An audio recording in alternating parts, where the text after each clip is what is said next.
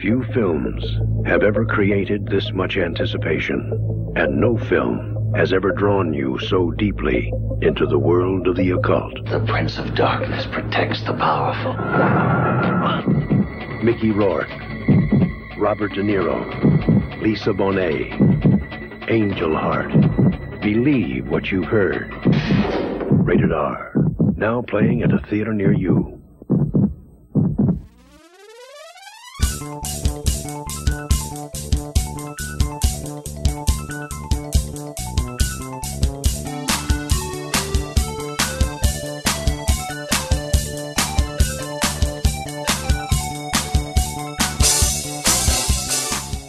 Holding it the Just whole to time. keep it steady.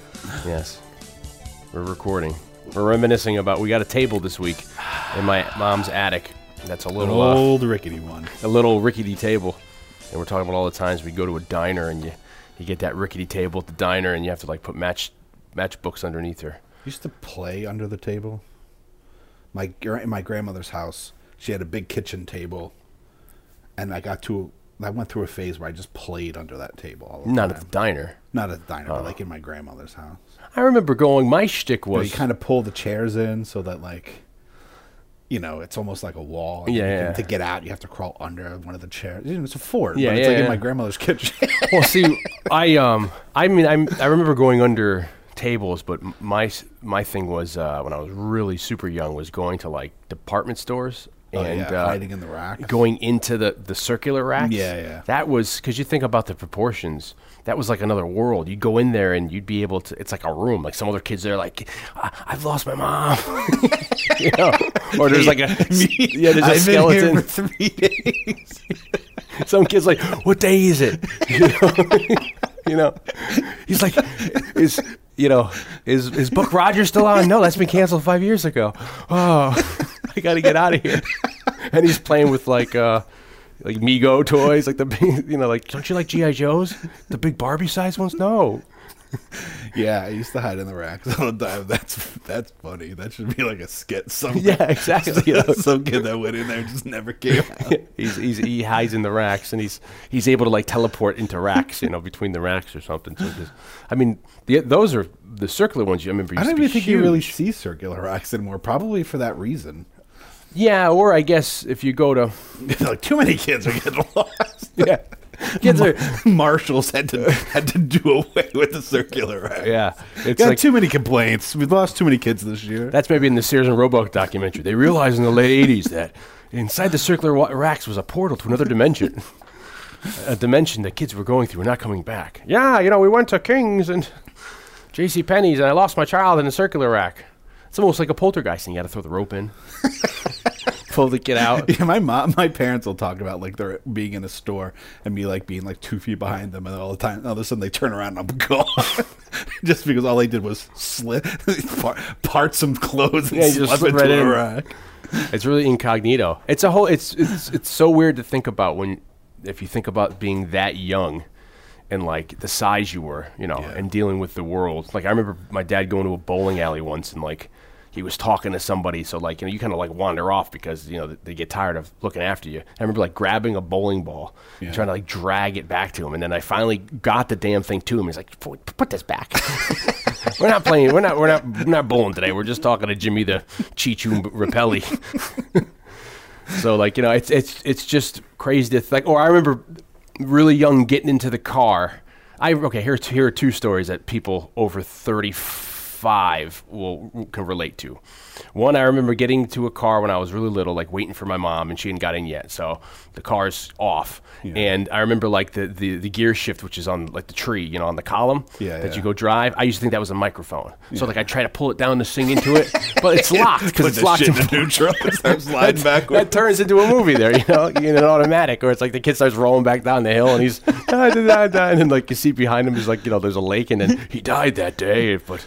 Or it's just like it's one of those things where it goes through traffic and it's just like the cars just are misses. just going by. Yeah, like that's the Buster perfectly Keaton. timing. That's the comedy. We tell you to plug Buster Keaton. You have a Buster Keaton little one-off you did with. I went on a couple of weeks ago. I went on the Wrong Reel podcast. Yeah, and we talked Buster Keaton for, I don't know, couple hours. I think that's great. I mean, that's what I one of my favorite things about this podcast is doing the older stuff or rare stuff, because we hang in the time of our childhood, but we both went to film school, so we have a lot of affinity for older stuff. So yeah.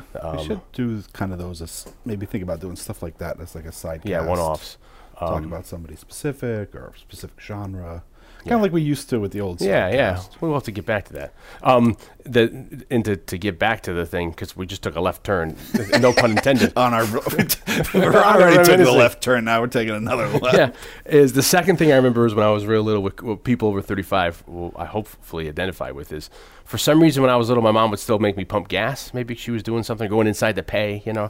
So anybody remember having to access the gas tank in the back of the car? You'd have to pull the plate down. Oh yeah. You know how scary that used to be? Because I remember, when you pull the plate down on that side, it's like we were just talking about rusty nails in the last cast, and like this, you'd have screws and stuff holding the plate on the little thing. Yeah. And you'd have to take the thing off, and then when you're done, you'd have to let go, and it would just like slam. A lot of kids chop your fingers. Yeah, they get slices. Their fingers gone. Just because they were pumping. Yeah, you pumped gas as a kid, huh? Yeah, those plates. Do you remember which movie it is? I have a feeling it's like a Vacation. Chevy Chase, Clark Griswold, where they rented a car or something, and they couldn't find. He stopped at the gas station, and for some reason he couldn't find where the gas cap was, and he sees the car next to him pull it back from the thing, so he goes to do it, and he pulls it, and he ends up pulling the plate off, and then his wife's like, "No," she's like, "Clark, it's on this side of the car."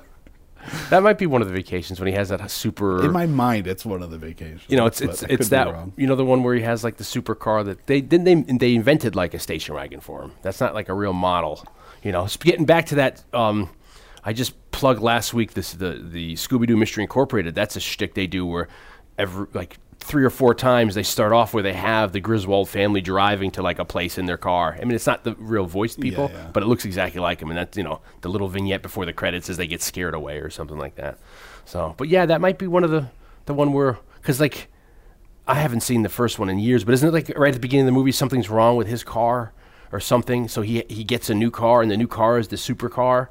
Like the double, it has 4 sets of headlights up front, and it's like the most souped up station wagon, Yeah, I don't know. I'm ashamed to say that. It's been forever since I've seen the first one also. They all blend into one, and then it's like I hadn't seen the second one in years, and then when I went back to watch it, a lot of times you kind of like are disappointed because they're not as funny as you remember them, because the 80s movies are a lot more emptier. It's just like you didn't need to do as much. It didn't have to be as sophisticated. When I was in London, though, when I was taking the tour bus, I did a day trip to Stonehenge.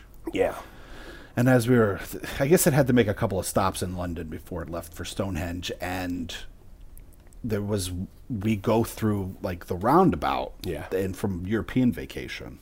Oh, or Parliament. Yeah, so the guy's like, this is it. And he's like, actually, us locals now, we call it the Chevy Chase roundabout. Oh, that's pretty cool. Like it's gotten its own since then because it's become so popular. They get stuck in because they get stuck in the roundabout. Because of that movie. It's Parliament. It's unofficially the Chevy Chase roundabout. There's some really fun moments in that movie, and that's another movie where if we ever get to it's pretty crazy. Where I mean, it's basically a family movie, but they're making a porno at the beginning that gets leaked. And then when they get to Paris, like the porno, the homemade porno's been leaked on into like the market. So like there's a still of her on like a bus stop advertisement, her in the shower, and she's like, ah. So it's like pretty, it's pretty scandalous for the time, but not for the 80s, I guess. Not in the 80s. And there's a lot of cameos in that too. Like John Cleese shows up. Don't they hit him with the bike? He's like the bike. No, I don't. Is that John Cleese? I thought it was Eric Idle. Oh, you're right. That could be my memory. It is Eric Idle, and maybe John Cleese is like one of the the B&B keepers or something. But you're right, that is Eric. I get them all mixed up, Eric Idle. Those Pythons, those Terry Gilliams. So, but this week, let's get it back on the road. We went a little off road. We're traveling way back, way down the alley. This month. 30 years this month. Remember, we kept saying that 87 is going to be like big 30, 25, 25-year anniversary. So we're traveling way back to February of 1987. Yeah, this is with a request from Brendan Cascioli. Let's hope we're gonna hope we said that right as we take it down. apologize if we massacred your name. But we're going to send you a nice grab bag of all our goodies. You're going to get our buttons and pins, and you're going to get a hat and a February free 27th, 1987, a little movie. little one. Just a teeny tiny little movie called A Nightmare on Elm Street 3. 3. Dream Warriors. Yeah, this is the first one we've done of the Freddy's. Yeah. We're starting right in Right in the middle. right in the middle. Right. And how many are there total? Well, I think there's 6 officials, and then there's Freddy versus Jason, and then a remake. Okay, so like 5. 5 is Dream Freddy's Child. dead. 6 is Freddy's Dead. And then there's The New Final Nightmare? Nightmare. Oh wait, and then New Nightmare, which is 7. Okay, and then there's Freddy vs. Jason, And and there's then Freddy there's the remake. And then there's the remake. Yes, and then also what It's we in the news- discovered. it's in the news right now that there's a documentary. Yeah, that's coming out. First of all, there's this documentary on this one called the Nightmare on Elm Street Legacy. Is that what it's called? You talk about like the 4-hour. Yeah. No, it's called the Never Sleep Again. Yes, yeah, and that thing is 4 freaking hours. Yeah. That's a tour de force. And there's also a book titled the same thing that I hear is very good, but I never read the book. And the whole series. It's on the whole series. Yeah. Yeah. I don't know what's first. Maybe the book came out and then they made the doc, or vice versa. I don't know. Yeah. And we stumbled across the original show that didn't last very long, the Nightmare on Elm Street, the series, with Well, yeah, it was Freddy Krueger. Freddy's Nightmares. Yeah, is that what it's called? I think so. Yeah. And I thought it was Friday the 13th, the series. Not Friday the 13th. Nightmare on Elm There Street, was the a Friday the series. 13th, Yes, the it had nothing to do, funny enough, with Jason Voorhees. But this one actually has Fred Krueger in it for the wraparounds. He's like the And Crypt he's- Keeper. Yeah, but he's also. I mean, unfortunately, I don't know the show well enough.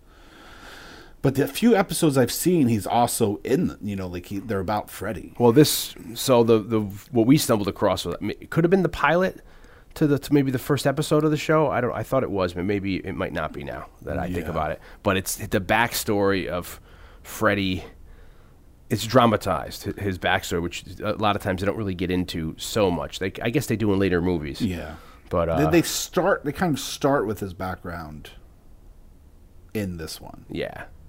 and then they continue to elaborate on it as the series goes forth. And this is 87, and that series episode was like 89 or something. And it's very. We'll talk about it. Yeah, that one. I think that came to prominence recently because it was like Toby Hooper's birthday, and I think he directed. Yeah, he directed that episode.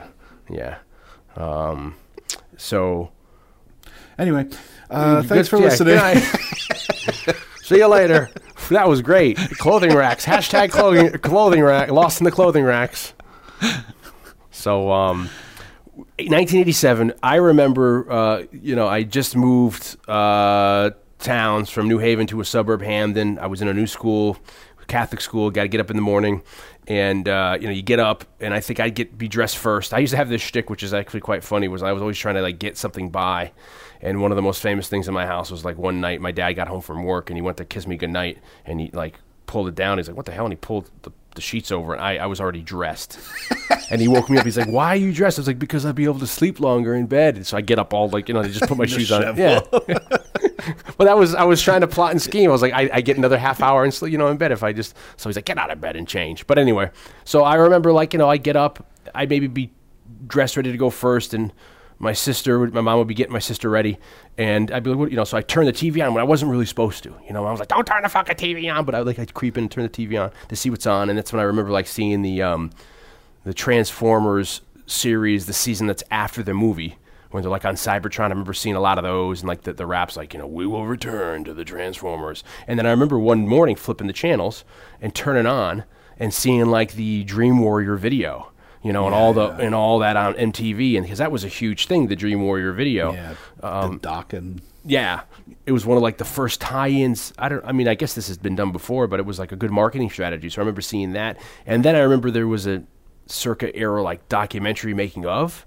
Yeah. Of more effects stuff, and I remember seeing that too when I was little. And that was I think I've mentioned before that one of the main things that made me want to make movies when I was young was a making of 4. Was that the one where he's the people in the faces coming out of the wall? No. Yeah, here we see in this at the end of this one we see the faces like in his chest. Yeah. But I think that happens again in 4, and they ended up using like actors with a big like I remember latex that wall. And, so maybe I'm getting too confused. I think it's 4 because I also think it had to do with the Roach Motel. I remember watching about how they did that, where they projected his eye into the window of that, and she had the fake roach arms. That's why I think it's 4. But it also, there was a long time where I did think it was 3 also, because it also starts with like the junkyard. Yeah. 4 does. I remember because they talk about it being a miniature, and there was this big effect shot, but they did it in miniature, and so I think it could have been 3, but I feel like it was 4. But there's a lot of crossover effects. Yeah, I remember that scene where it's like a wallish and people are like pushing their faces through, and then I remember a lot of stuff for this, like the snake and stuff, and so maybe I'm getting confused. Maybe they did a making of the video. I remember the video, and the video was awesome. Then he's in the video, which is kind of cool. But maybe they did. Maybe it was both. Yeah, I mean, at the time, who the fuck knows? They, it was a long time. Give us a break. It was 30 years ago. Yeah, we were. I was getting ready for school on a cold winter morning, and. But, for all we know, like the movie channel or like HBO could have had like these, like little, the inserts they put between movies. It was definitely, the making of was definitely on like a pay cable, like Cinemax or MTV, not MTV, or HBO. And I had the movie channel back then because I remember when I was really little when, what's his face? Your guy from Monster Vision. Joe Bob Briggs. I remember him first being on the movie channel, me seeing him in his freaking,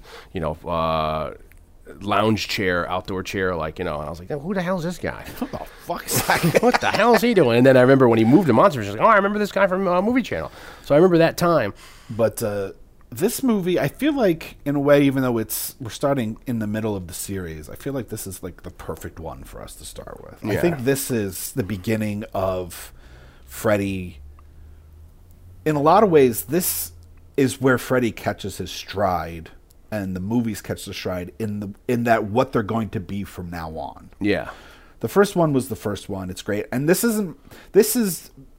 Dream Warriors ends up being a bit of a fan favorite. Yeah. I think maybe the majority of fans of the series like this one the best.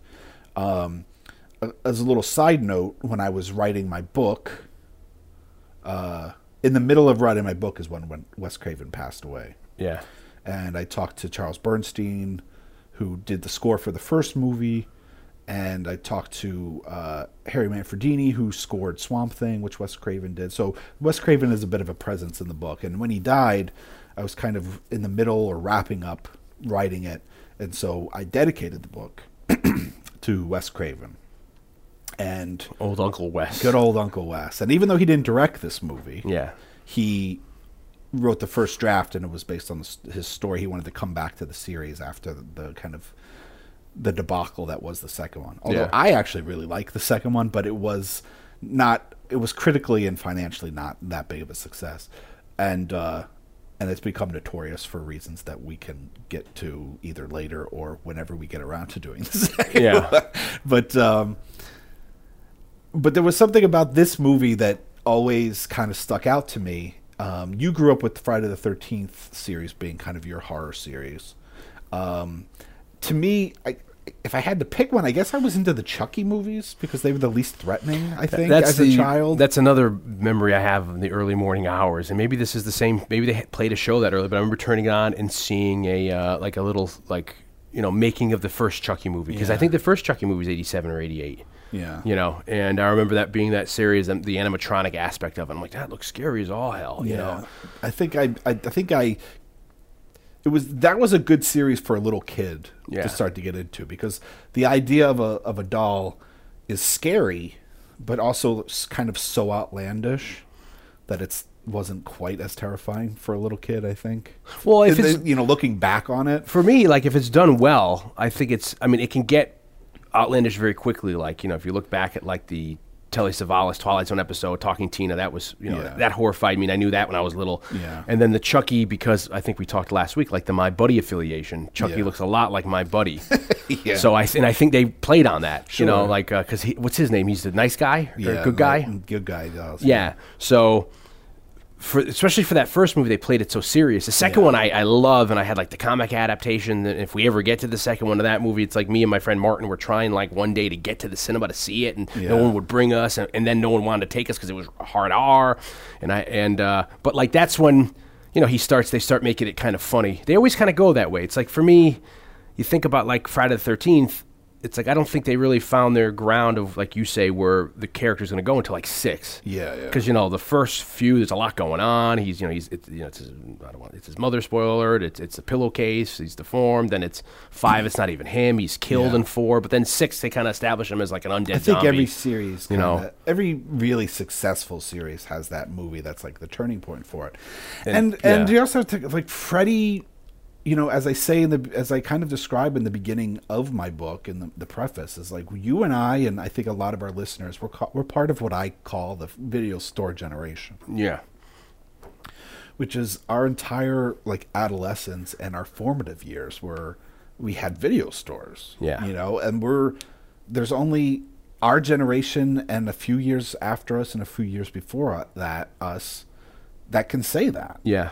And because of that and home video and the way it was rented, Jason, and especially Freddy, because he had a more of a personality than Jason did, we were like rock stars. Yeah. Like Freddy was huge. Well, I think for us, it's the equivalent of like, from the 30s to the 50s or 60s, Frankenstein. And they were like their versions of something very interesting Dracula and Frankenstein. about horror movie figures. We've talked about that with, if you ask anybody to think of Frankenstein, they're going to think of Boris Karloff.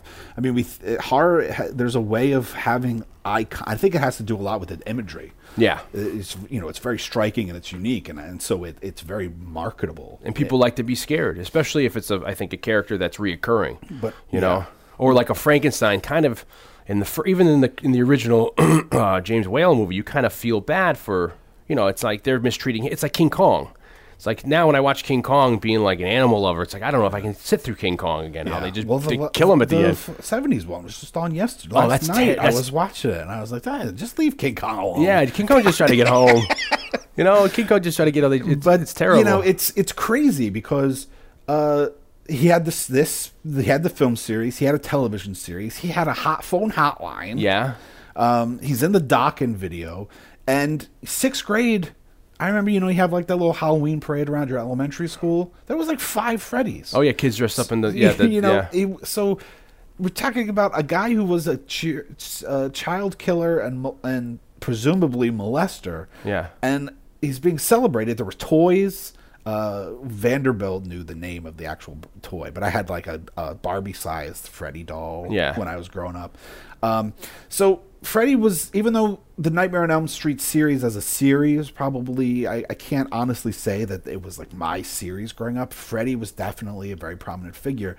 And so when Wes Craven died and I was finishing the book, and when you write a book, you have all these things you have to think about, like who you're going to thank, the bio of yourself you have to write. Sure, like about the author. Yeah. Somebody don't hire somebody to do that for you. You have to do that, so you have to kind of think of yourself in this weird third person and like, how do I want to present myself, and acknowledgments, and you have this opportunity to have a dedication page. And never in a million years would I have thought that I would dedicate the book to Wes Craven, but he died at the time, and like I said, he is a part of the book in the way people talk about him in the book, and even though he was never my favorite horror director, he certainly is a significant figure in horror and a very important figure for the horror genre. And when I had to figure out what I was going to say, even though he didn't direct this movie, this originated from his ideas, and it was certainly his series. So the dedication I came up with, I think, was the book. This is dedicated to Wes Craven, whose work continues to inspire dreamers and Dream Warriors. Oh, And, little tie-in. And somebody actually tweeted a picture. They took a picture of that dedication page and they tweeted it, and they were like, "Once I read this, I knew I had to buy this book." And because it was a good endorsement. You know, it was. I don't know. Even like I said, he was never my favorite. I was very sad when he died. Yeah. It was, you know, we're getting to that age where people that are going to be people that were very influential to our upbringing or our generations and stuff are going to start passing away. Yeah, they already have. You know, I mean, but it's like, it's just going to happen more. Yeah. And it's kind of, it's a scary thought, and it really touched me in a way that I wouldn't have expected, because like I said, you know, to me, my two favorite of the series, of the Nightmare series, are the first one and New Nightmare, which are the two that he directed. And it's not like a snobbish thing, and that like, I only like the ones Wes Craven. Yeah. I have no particular love for Wes Craven, but for some reason those two are the ones that appealed to me. And I remember when we were in film school and I was really starting to get kind of diehard into horror, everybody would talk about this one, Dream Warriors, the one we're discussing today. And so I watched it, and at the time I remember not liking it as much as everybody else seemed to like it. But I do have to admit, watching it tonight with you, like, I really, really enjoyed it. Oh, you did? Yeah, like I was kind of way into it. Yeah. It's really imaginative, and like I said, it's the one that kind of sets the tone for the rest of the series. It's the makeup is even like, this is now Freddy's makeup. Yeah. The makeups before this are similar, but this is now the Freddy, look, even visually, that will be what Freddy is for the rest of the series, for us, on the posters. And then just like the tone of the imaginative deaths, like the outlandish fantasy of it, and him certainly because 2 he kind of goes that way. He kind of starting to go that comedic way.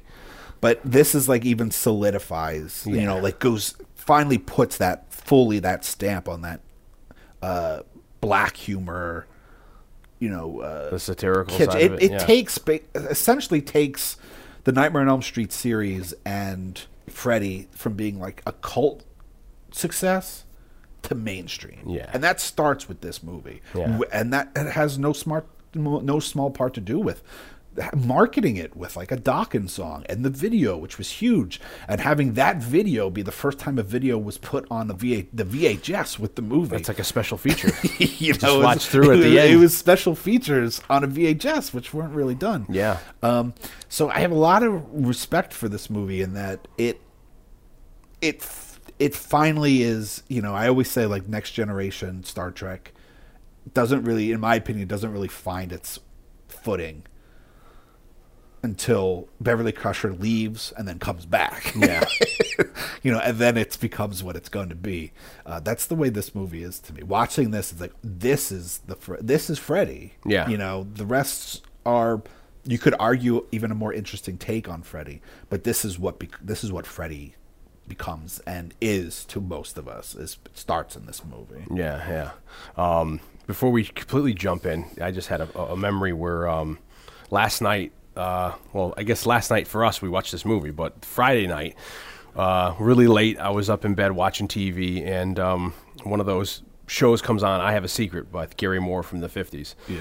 And, you know, the premise of the show is usually somebody comes on and they have a secret, and then, like, they whisper to the announcer what the secret is, and you see it in the bottom, and then, like, the panel, who are famous people, try to guess it. So they brought in Keenan Wynn, who's an actor who's son of Edwin from, like, people know from Mary Poppins, has that, like, voice. And he brought in this unique thing where it was going to be a play.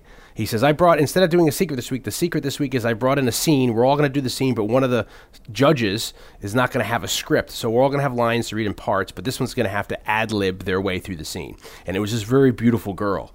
And she had this, you know, back in the 59 and the 50s when they were doing this, they had these beautiful big ballroom gowns. It was a really great way to dress. Yeah. So this poor girl, through the whole skit, is like trying to get her way through it, and then there's a musical number, and she's trying, and she gets really good in the musical number, and I'm like, this girl's amazing. So I try to look up who it is because I thought it was a chick from the Joey Bishop show, which just started airing, but it wasn't. This girl named Abby. I forget her last name, but I look who this is, and it's Betsy Palmer, who ends up being Jason Voorhees' mom from the first Friday the 13th movie. Yeah. And it's her 20 years ago.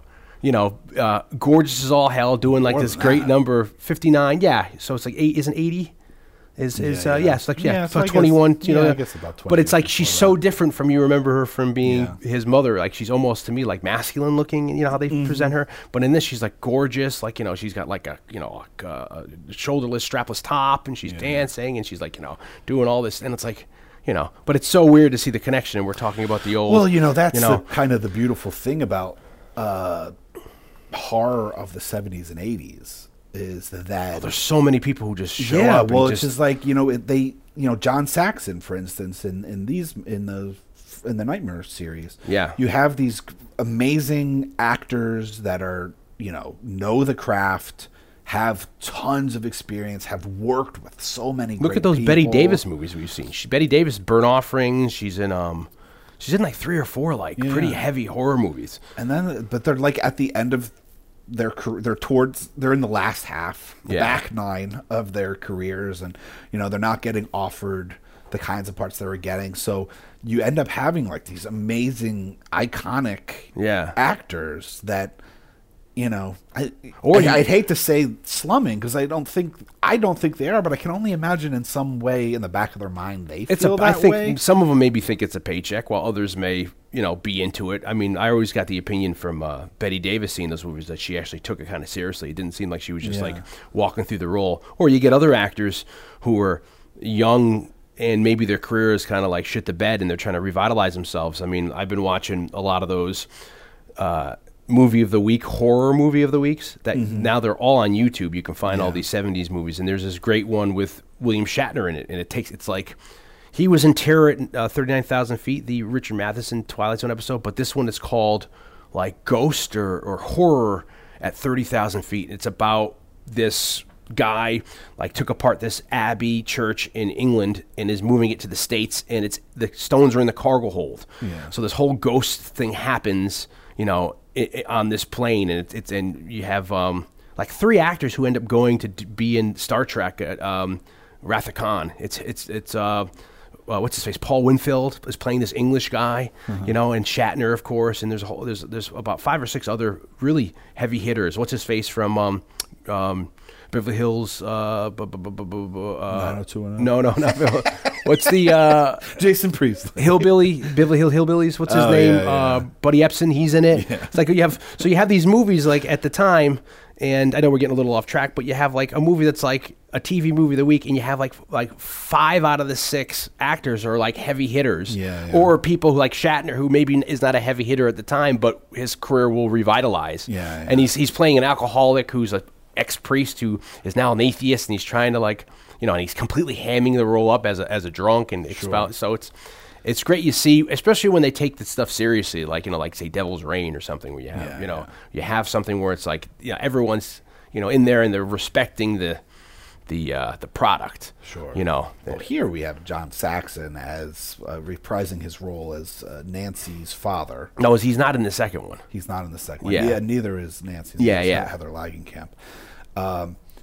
And I'm fascinated by John Saxon, and I get more fascinated as like the years go by. I mean, if I have a John Saxon story, which you can hear, I believe, in our Black Christmas cast. You want to reprise it, or you want people to go listen to that? No, go listen to the Black Christmas cast. I have a little bit of a run-in with John Saxon's story. But here's a guy who started as a young actor during the studio system. He's in a great movie that I cannot remember the name of that I would love to remake someday, where he's a student that becomes obsessed with like his hot teacher. But this is like, we're talking about the 50s. But it's totally a story that can work. In fact, there's a story that's almost just like it that just came out with Jennifer Lopez a few years ago. But he's in a great movie there where he plays the teen. And but here's a guy that's worked with, Bruce Lee, Dario Argento. He's in a ton of great Italian horror movies, and he's worked with Wes Craven, and he's in Bob Clark and Black Christmas. I'm sure during the 50s and 60s he did like a lot of big mainstream things too. Yeah, with, he's like, just, you know, A-listers. he's had like an amazing career. Yeah. And somehow found notoriety, or at least steady work, in these genre pictures of the 70s and in the 80s. And so he reprises his role as he was lieutenant in the first one. I think he has had a demotion. He looks like he's wearing just a security outfit. Yeah, So I yeah. think he's completely lost his job. He's rattled with the guilt. of what's happened with the Kruger situation. But it doesn't seem like he fully believes it. Maybe in this, he doesn't really know what to make of it. Yeah, yeah. You know, he's got and that also goes down, I guess, script, because Wes Craven, he had a completely different script in mind. Yeah, so Wes Craven the original concept he had was to do something that later became New Nightmare. Yeah. Which was kind of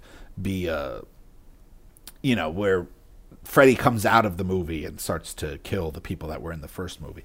But eventually he writes the script with a guy named Bruce Wagner. He writes this an original script, but he doesn't do the second one. The second one does really well, but people aren't. Well, he's not second really one happy. does well, but not as well as I think well enough to do another one. But I don't think they were really. I think they were expecting it to do bigger. And then the new line comes to Craven, and Craven really disliked what they Yeah. had planned for the second one. And I think that's why he didn't end up directing it, because he's like, I don't like the script, and if you don't want to put the time in for me to rewrite this, which they didn't. They're like, this is good enough. This is what we're going to shoot. And Wes Craven's like, well, if this is what you're going to shoot, then I'm not shooting it. Yeah. So they ended up getting someone else who they had worked with before to do the second one. And then And Chris, I should note, my buddy Chris Young, who's featured in Scored to Death, my book, he did the music for the second one, and he tells a very funny story about scoring the second one and why he thinks Charles Bernstein wasn't asked back to do the music for the second one. Charles Bernstein did the music for the first one, and the Nightmare on Elm Street series is a weird series in that I don't think any composer has worked on the series more than once. I think every movie has a different composer. The composer for this one is best known because he's done most if not all of David Lynch's movies. Angelo Badalamenti. So they get Craven back, and Craven he kind of does it partly because he doesn't like the second one, and partly because of financially he wants to get back into it and rework his deal with points to get to get it more of a residual. Yeah, and he gets on board. He writes the version of the script. Well, what happened was that Bob Shea, who owned New Line Cinema was originally mostly a distribution company, but when they started making movies, they were so far in debt or something that they ended up not really making any money on the first one, because whoever had given them the money to make it and to keep the business afloat, they got paid. They made the money, but what Bob Shea had was a property that now we could go make. Yeah, the rights to. You know, we have a successful property, which was the Nightmare on Elm Street series and Freddy. So they put out the second one, which is now known as the gay one. Yeah, you know, is that really? I mean, is it? It is very gay. Yeah, but I mean, is it actually within circles? People call it like kind of a. It's people. I think they've come around and really view it as that. It's people view it and certainly argue or theorize that it's really about in the closet teen, and Freddy can represent anything you want in that context. Is that what people read into it, or is there like kind of maybe essence of forever gay everybody that's had anything to do with it says that was not the intention, although the writer in later years has said, well, it was definitely subtext. It became a little more there you go in the foreground. I definitely like dudes a little bit. It was definitely, there was a lot of, it was in the 80s, so there was a lot of, there was the big AIDS scare, and there was a lot going on with homosexuality in terms of hate crimes, but the beginning of a movement and a lot of people, for rights. A lot of people that you didn't know were gay were coming out. Like Anthony Perkins, and you had Montgomery Clift, Rock Hudson. Rock Hudson died of AIDS. Yeah, because of the AIDS stuff. it kind of forced it all into the foreground. Maybe so, Freddie Mercury. I don't know if he kept his sexuality at first. I don't know. You know, I don't know either. I mean, because in the old days, you look at like Anthony Perkins. The studios used to just set him up dates. So like Anthony Perkins going to the cinema with Elizabeth Taylor, and it wasn't. You know, they would just do that to keeping up appearances. But as flawed as the second one is, I actually kind of find it very enjoyable and fascinating. So my thing is I've seen the first one. First one scared the shit out of me. I've seen parts of the second, and I've seen parts of all the others. But since you already alluded to that, my shtick was kind of the Friday the 13th movies. Yeah.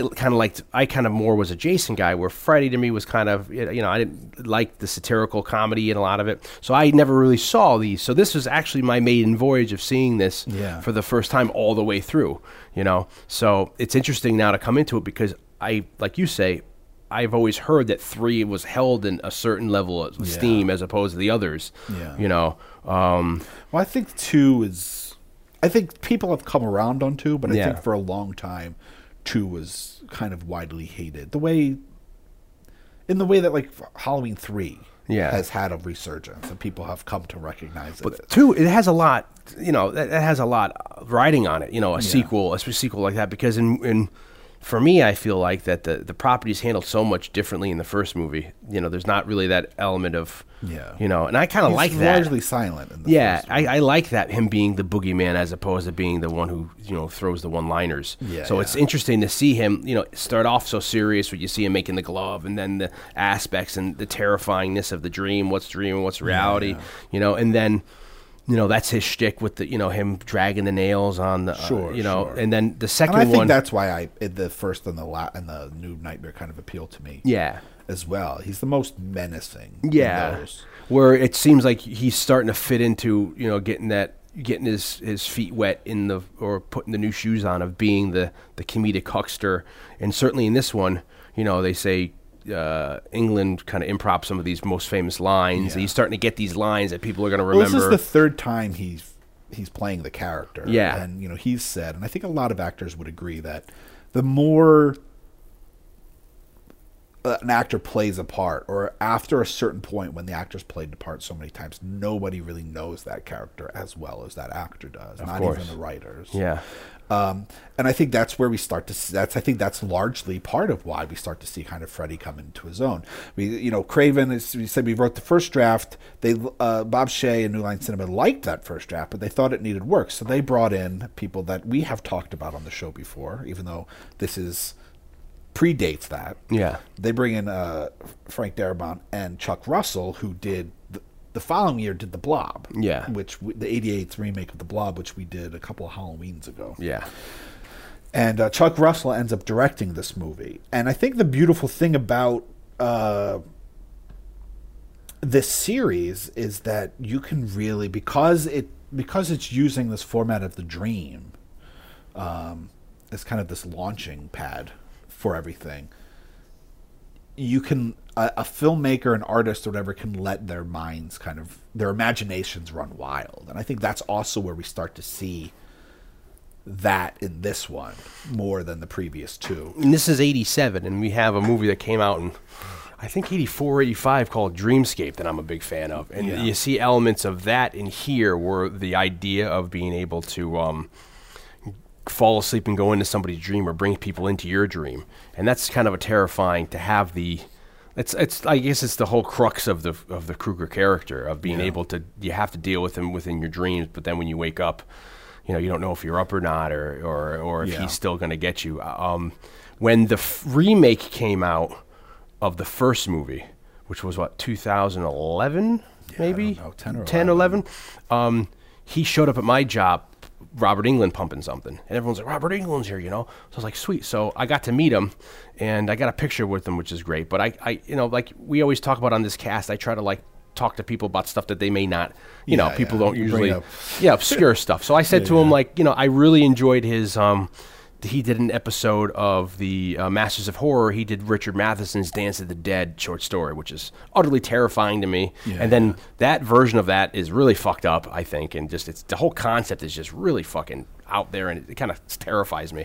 So I brought that up to him, and he's like, yeah, you know, he's like, dude, wasn't it great? And he's like, Richard Matheson, you know. So then another kid with me is like, what do you think of the new Freddy movie? Are you going to like it? You know, you think you'll like it? He's like, I don't, you know. So at the time, my wife, this is her favorite property of horror movies. So I asked him, I was like, hey, do you mind if I get an autograph for my wife? And he goes, yeah, sure. He goes, what's her name? And I go, Helen. So he starts writing on a white piece of paper, and we're talking about the Richard Matheson Dance of the Dead. He's like, yeah, isn't it a good property? Yeah. And then he starts doing this weird thing where he's not really writing anything. He's drawing like a line here, a symbol here. And I'm looking at him, and he goes, what's her name again? And I go, oh, Helen. And he's still writing. And then I start to realize as we're talking that he's actually abstractly drawing a caricature of Freddy. And he must have it down to like he just knows how to draw it. And it ends up being like a side profile of Freddy with like, I think the knives, and it says like, sleep kills bitch. Fred from Robert Englund.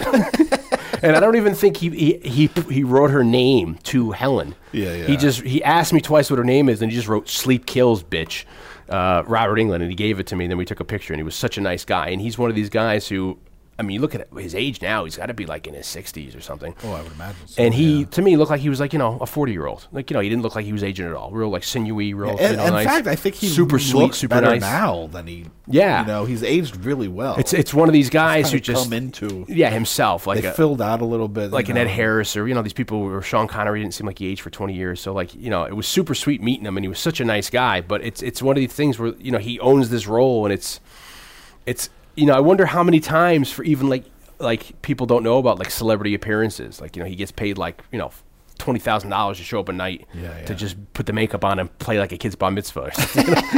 Well, he was at the first. You and I are going to be. It depends on when you listen to this as a listener, but as of when we recorded this, in about a month or so, we're going to be at Monster Mania in Cherry Hill. Oh, that's a plug. The weekend of March 10th, 11th, and 12th of 2017. Cherry Hill, New Jersey. In Cherry Hill, New Jersey. I'm only going to be there for the weekend, but you're going to be there for the 3 days. Yeah. But I did the same convention in Cherry Hill back in August, and he was there. And it was a big deal. I mean, I didn't meet him or see him. Yeah. I was working, but... you got to think of how many people want to meet him. Yeah, you're hawking a book. But I know it was a big deal that he was there. That's like when we went the last year. We went to the comic book market exchange in 2015 when we were about to leave, and the big deal was the original Power Rangers were going to be there, and Roddy Piper was showing up. Yeah. And they had these lines, and I had never known, because for us, we're a little older than the crowd that does the Power Rangers. You see people who are like 30 who are like wearing like Ranger, and it's way like, into it. Yeah, they're under their zip up. It was a real eye opener. Yeah, I never realized that I knew they were popular. Yeah, but it's not like we're looking down at it. It just never. No, it just never clicked because we were. I think we were just a tad too old. Yeah, we were Ninja Turtles, and then we kind of like left it when that came on the scene, and that's kind of still going. I mean, if you're like a purist, I think there's another movie coming out, and the movie looks pretty good from what I've seen, the teaser stuff. But I would watch it occasionally because, as I've stated at my mom's house, I didn't have cable, so like I didn't have that many options. So I would occasionally watch it.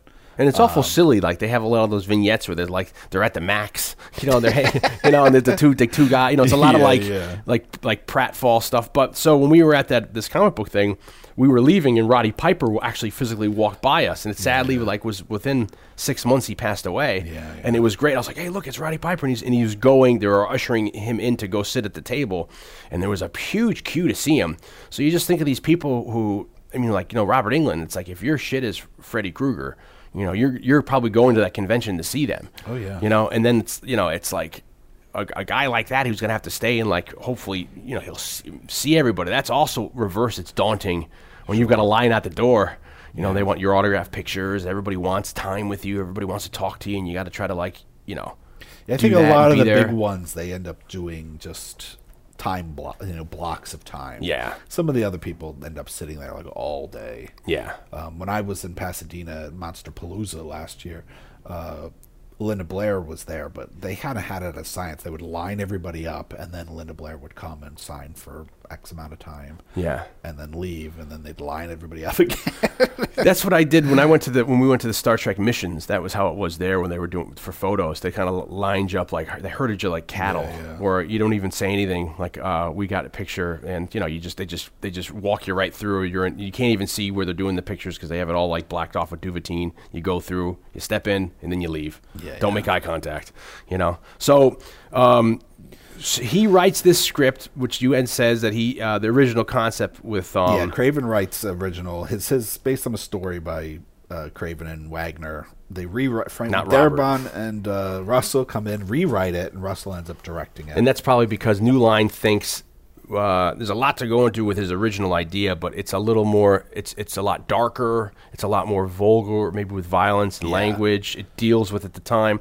I remember, especially in the '80s, you had like Ozzy coming under fire for Ozzy Osbourne for his Suicide Solution, and a lot of in the '80s it was a lot of like people were worried about the music influencing kids, and then there was a lot of the drugs were coming into town for like a lot of like white America, so you have a lot of suicide. You have like Nancy Reagan's war on drugs is in the 80s. You're right. Suicide, Just Say No. The Just Say No campaign, and suicide is becoming a bit of a thing, and as a subject matter, very taboo at the time. I think it's just because the popular culture is being brought to people's attention, because you look back to like the 50s and the juvenile delinquency.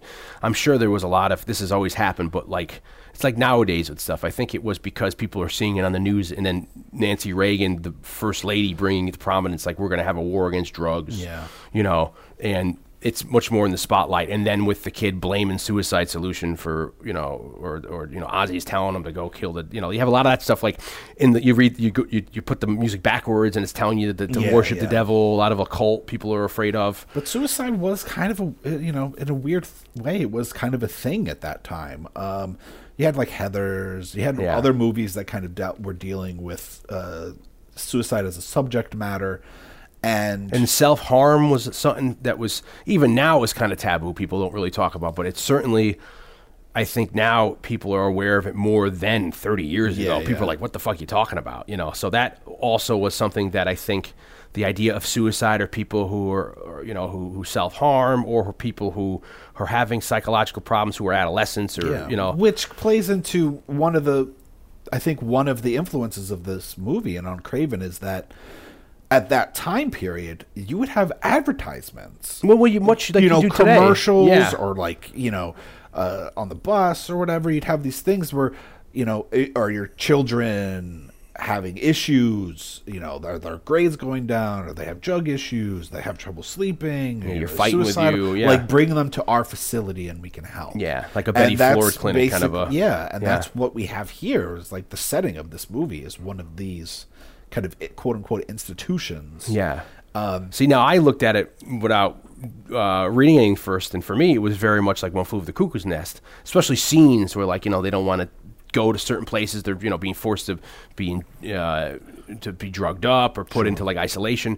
But Craven actually says that One Flew Over the Cuckoo's Nest wasn't so much of an influence as these things you're saying, these television, people starting to see commercials online like you do today. You have a drug addiction, your kids, we can help. Yeah, and it turns out like a lot of these places weren't that great. And, we can. And I think the similarities is probably because inherently when you're talking about asylums or people being institutionalized, then you're going to have a lot of the same. That's why there are parallels. And, just because I am not allowed contractually to let an episode go by without mentioning 21 Jump Street. Yes. I should add that 21 Jump Street starts in 87, 88, 89. Those are like the popular years of that show, and they deal with there's episodes about these kinds of places and teen suicide. MacGyver does one too with what's her face, who turns out to be Blossom. She got her start on MacGyver. Bialik? Yeah, she's alcoholic, and she's like a rich. MacGyver knows the dad, and she's an alcoholic, and he's trying to help her out. And she shows up in a couple episodes, but that's become so. You have a lot of. So it's just we're reinforcing the fact that the family issues, that this is, it's not just Dream Warriors. No, trying to it is a thing at this time, and Dream Warriors is like all movies, is kind of a product of that time period. And his stuff ends up being the script's a little too dark. He has a lot of kids who are different. A lot of the characters are different, like African Americans or white, or what they can do, the superhuman strength, even to the point where power. Yeah. Even John Saxon's character's kind of journey was different. Even Freddy's birthplace is supposed to be like a Ray's Ranch, and then people all over the country are, and it sounds like a great idea, like they're committing suicide, and they're all That sounds like a fantastic idea. it's fabulous. I mean, the concept and the only kind of, aside from them killing themselves, the only kind of correlation is that Freddy Krueger's name gets bantered about, or they're making the journey to supposedly the Ray's Ranch that Freddy was birthed in, and then they're committing suicide there, or they're drawn to that place. And we see that kind of reworked here, where one of the characters in the original script makes Freddy. It's Freddy's house that's made, and they want to try to cure it. You mean in the actual movie? No, in the original script, they introduced where Freddy was birthed, and then that's the house that's made by one of the people in the institution. Where now in this movie that gets filmed is that it's Nancy's original house. Well, I think it's interesting. So some of the elements are kept. It's a very interesting concept because you do have these things where people do go to commit suicide. There's that famous woods in like Japan, where people go there to commit suicide. There's a documentary on Netflix about the Golden Gate Bridge. Golden Gate Bridge is a place where people there's these weird locations that become that places to go. So I think that obviously that's what Craven was trying to play on. There's this interesting book for his original concept of the script. Yeah, for Craven's original concept of the script. There's this interesting book from 2000 written by a guy named Malcolm Gladwell called The Tipping Point, How Little Things Can Make a Big Difference. And he talks about, there's various different subjects that he explores, and it's how one little thing ends up causing this kind of chain reaction that leads to, as the title, like a big difference. And one of the things that he talks about is teen suicide in a part of the world, Micronesia, which I believe, and forgive me, I believe it's a part of Asia. And from the 60s, after the 60s, there was this huge spike in teen suicide specifically in men from 15 to 24 in this region. Yeah. And nobody really knows why, and he explores his theories. I mean, he explores trying to figure out why, and it was simply that, and his theory is that simply that somebody did it, and just nobody really thought about doing it, and then somebody did it, and then it was like, oh, like that's an option. Yeah. And then that just led, it was like over this weird chain reaction that just like over the last 40, 50 years, it's been like suicide in that area has just been growing more and more and more, whereas pre-60 it was extremely rare that somebody would do that in that area. And so I find the idea of Craven's original concept, and that you have these locations where people go to commit suicide, it's all a really interesting thing, just how people are influenced to do that. There's something has to happen, and his idea was, well, what if people are going to the specific area because they're being brought there by Freddy? Yeah. He's trying to kind of put a reason for it there.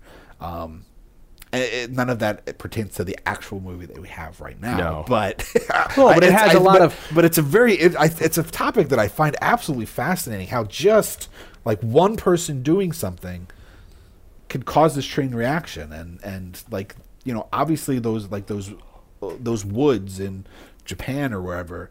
They just made a movie out that wasn't that bad, a horror movie. Like somebody had to do that. Yeah. And then somebody had to hear about that, and then decide that that's what they were going to do too. And then somebody heard about that. Two people did that. It's a very and it sadly becomes almost like a trend, like an awkward myth. It's like because people, it's almost like you're breaking the social norm. Like it's not maybe a lot of those countries. You take a country like Japan, where it's a lot of like tradition and family pride and honor. You would never think that maybe something as drastic as suicide, but then if you see someone actually step out and do that, and then maybe it's not so much. Sadly, they don't think it's going to be a mark on their family. They don't care. They're at that point, Look at the Golden Gate Bridge. What a wacky idea! But the fact that more people in America commit suicide by jumping off that bridge than I forget the name of the documentary, but it's on Netflix. And even the GW Bridge. I had a friend of mine that I work with who jumped off the GW Bridge and committed suicide, sadly. And it's these things where, or like my father worked for the Metro North Railroad for the train for 40 years, and he knew a lot of guys who hit people because and that's, I've gotten into conversations with people who understand mental illness, and some people say, well, when you're at that point, you're not thinking about anything except that, and then me, it's kind of hard to be like, it's like, I mean, I don't want to sound in any way like emotionless about it, but like Dirty Harry says in that song, he's like, he encounters the guy in the park and he goes, if you're a vice, I'll kill myself, and Dirty Harry's like, well, just do it at home, It's like I find that so horrible that you'd involve somebody else, and then because people like say who hit somebody, they may never be able to work again.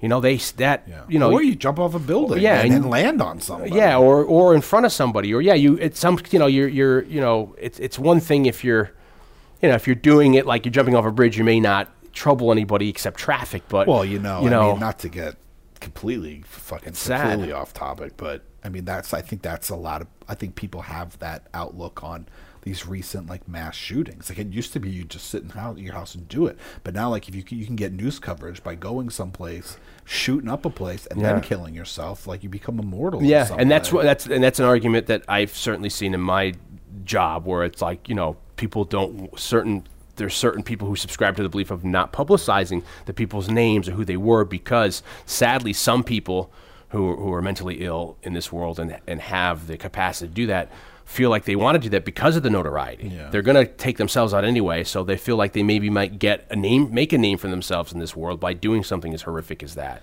So then, do you cover that? Do you show that news because it could maybe copycats, like look at Columbine? So it's a real dicey, subject of how do you do it morally. It's another thing that's playing into the thing that we're talking about, where this, like we said with this book, The Tipping Point. Yeah. How something little, this one event, can spark multiple events of that nature. As far as the movie goes, and then in his original script, all the people who end up at this psychiatric facility are people who maybe have tried to commit suicide but weren't able to, or stopped, or didn't follow through, and then that's how they all get landed there. And Lieutenant Donald Thompson, who is Saxon's character, his character was very different. He knew Kruger was alive and real, and he is the one who, at the end of the original script that didn't get filmed, he's the one who cuts his eyes open, John Saxon, his eyelids out, so he wouldn't go to sleep, which is something that it's mentioned. Yeah, somebody in the story of the movie. Yeah, somebody who died right in the facility, maybe like a couple weeks prior to that, and so there's a lot of great elements that, and also the novelization by Jeffrey Cooper. I guess some of this. What is it? The Nightmares on Elm Street Parts 1, 2, and 3, the continuing story from 1987. So they must have did a novelization on all three movies. Yeah, there's a big fat one that's not even that fat, but there is one that's just all three. So I wonder if they somehow link the stories, or is it just like I think I may own it, but it hasn't been one that I've gotten around to reading yet, and I think I've been reluctant to read it because I've heard nothing but really awful things about like how it's written. Well, that novelization was based off the original treatment of script that Craven and his co-writer had submitted in. Mm-hmm. So it didn't get the rewrite or polishes. So they say it's marked differently, significantly different from the actual movie that was filmed, because it's going off where Freddy's killed by Nancy using his own glove, not by hot water. There's a lot of stuff that we're talking about here. There's no talk of Kruger's mother having been a nun, or Freddy being the bastard son of 100 maniacs. Well, that's those are some of those motifs that were kind of talking of legend. The things that become significant canon. The idea of his mother worked at an institution and was accidentally locked in like the fucking crazy ward over like bank holiday weekend, like a holiday weekend, and she was raped repeatedly by hundreds of times. And I said to you before this, I have a memory of since I don't know the movies well, I thought that was dramatized in this movie, because I have a memory of being over my friend Marvin Jones's house, who I used to watch all my horror with in the early 90s, and us seeing there's like a wide shot of like a woman going into like a big, like crazy looking room that looks like it's like, there's no windows, and then she gets locked in with like a crowd of, I hate, even like the Chevy Chase joke that we were talking about earlier. Like I hate speculating because then I feel like when we wrong, don't wrong, know. we sound like assholes. But, No, but I believe that's 5. Yeah. The 5th one. There's just so many where they movies. dramatize that, but unfortunately, there's just not enough time for us to watch the entire series so that we can do this one. But if we this somehow one are able movie. to monetize this and we turn this into like some sort of like, this becomes our regular job, we'd love to be able to do that If we could backstory. live off what we make on this show, Yeah, then which we would- right now is 0. Yeah, we'd be able to. Then we could dedicate all our entire time to doing it. Maybe this becomes our day jobs. But I believe that's 5, The Dream Child. So but he I'm ends not up writing a script that turns into eventually New Nightmare, but they're saying at the time it was a little too heavy, it was a little too esoteric. It was a little more vulgar. It was a little like the concepts were a little weird, and they thought it wasn't the script. They New liked Line the was looking script, for. but they felt it needed work. Yeah. And so that's why they brought in Darabont and Russell. And they didn't give Craven the time or the option to try to do that work, or he said, "No, this is what I want to do." I don't Yeah, know. so- I mean, he gets an executive producer credit on the movie, but who knows what that means. I heard he didn't. People told me that he didn't know until they've already reworked it that they had done another draft without him knowing. I mean, that's a lot of we talk about it all the time where you can write a script and they'll completely. writers are the bottom of the food chain. But then you get blamed for everything. It's like you get blamed for because the your name's on problems. it, but and that's a hard reality for all those people who you write a script and your idea is to sell a script and you sell the script and you think you've made it, but then it may never get released. It may never get released, or they will massacre the crap out of it, and then put somebody else's name on it or not. Put your name on it, it gets released, and you get blamed. Yeah. So it's all the the nature. That's of the Hollywood life. But we find this group of kids that have they each have their own issues in this institution, and we bring back the character of Nancy Thompson, played by Heather Langenkamp, who was our heroine from the first film. Yeah, she's a graduate student who in psychology, working specifically on sleep disorders. Yeah. And stuff, and so she's being brought on as some kind of assistant or something to do with Dr. Neil Gordon, who is in some ways one of the protagonists of this movie. I always think that this guy's like a poor man's Bill Maher, or maybe Bill Maher's a poor man's Craig Wasson. Yeah, because right around this time he did Body Double. He did Body Double, and that's I'm certainly a fan of that movie, and a lot of the parts that were, I guess, ended up being homages on purpose. I was like, oh, look, this is like almost an homage to Body Double, and it kind of is, because that's really all I know him in is Body Double, and then this movie, and I think there's something else I'm forgetting, but I don't think he. I mean, I assume he's still alive. I'm sure he's in other stuff. Yeah, but not that he had like a little running streak there. Yeah. What's her name there? Logging Camp. To me, she's kind of weak in this movie. She's kind of like I don't remember her being. I remember her being completely fine in the first one, but then in this one, it's like she's kind of struggling. And we don't like to be negative in this show, and this is not the place for negativity. But you take that negatively, you leave it at the door. You come in here. You check that thing. Yeah. Your baggage, your emotional baggage. But sad to say, Heather Langenkamp is not the best actress. But is it ever. only in this movie? Or? I don't think she's great personally, I don't think she's great in the first one, but it's passable. None of them are that But great. I guess maybe the plot doesn't revolve as much around her as a point of like her giving like exposition through dialogue, where she's just running away and being like a tortured teen in the first one.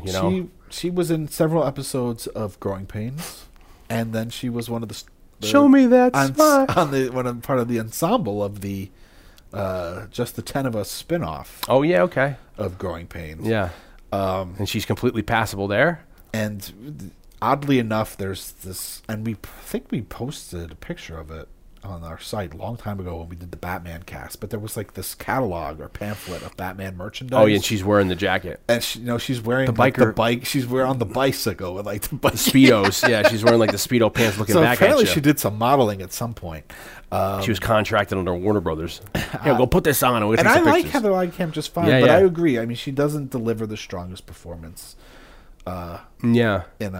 Even in a horror movie, in this particular movie. And then the only other thing I had with this was just certain at the beginning scenes, Chuck Russell, some of the shot composition seems kind of amateurish, but you compare that with the opus of the movie, there's a lot going on. So it just sometimes it feels like it doesn't kind of match up because there's a lot of other great things happening in this. So it's kind of disconjointed for me where it's not at all bad. Yeah, well, you but wonder then there's who's certain doing scenes, second unit maybe, and like the scene with, I think the first scene where for me was, where I had an example of this when the doctor goes out with Nancy and they're talking like on the park bench. Some of the 2 shots and wide shots are kind of like to me like student filmy. Yeah. You know, but then everything else in the movie I didn't really feel like, especially the not CGI, the practical effects you get into. Those things are quite impressive. Well, like we talked on our last episode about Masters of the Universe and kind of the problems that the director was having with the studio and time constraints and budget and all that stuff. And this movie is also kind of notorious for that. Russell fought constantly with New Line.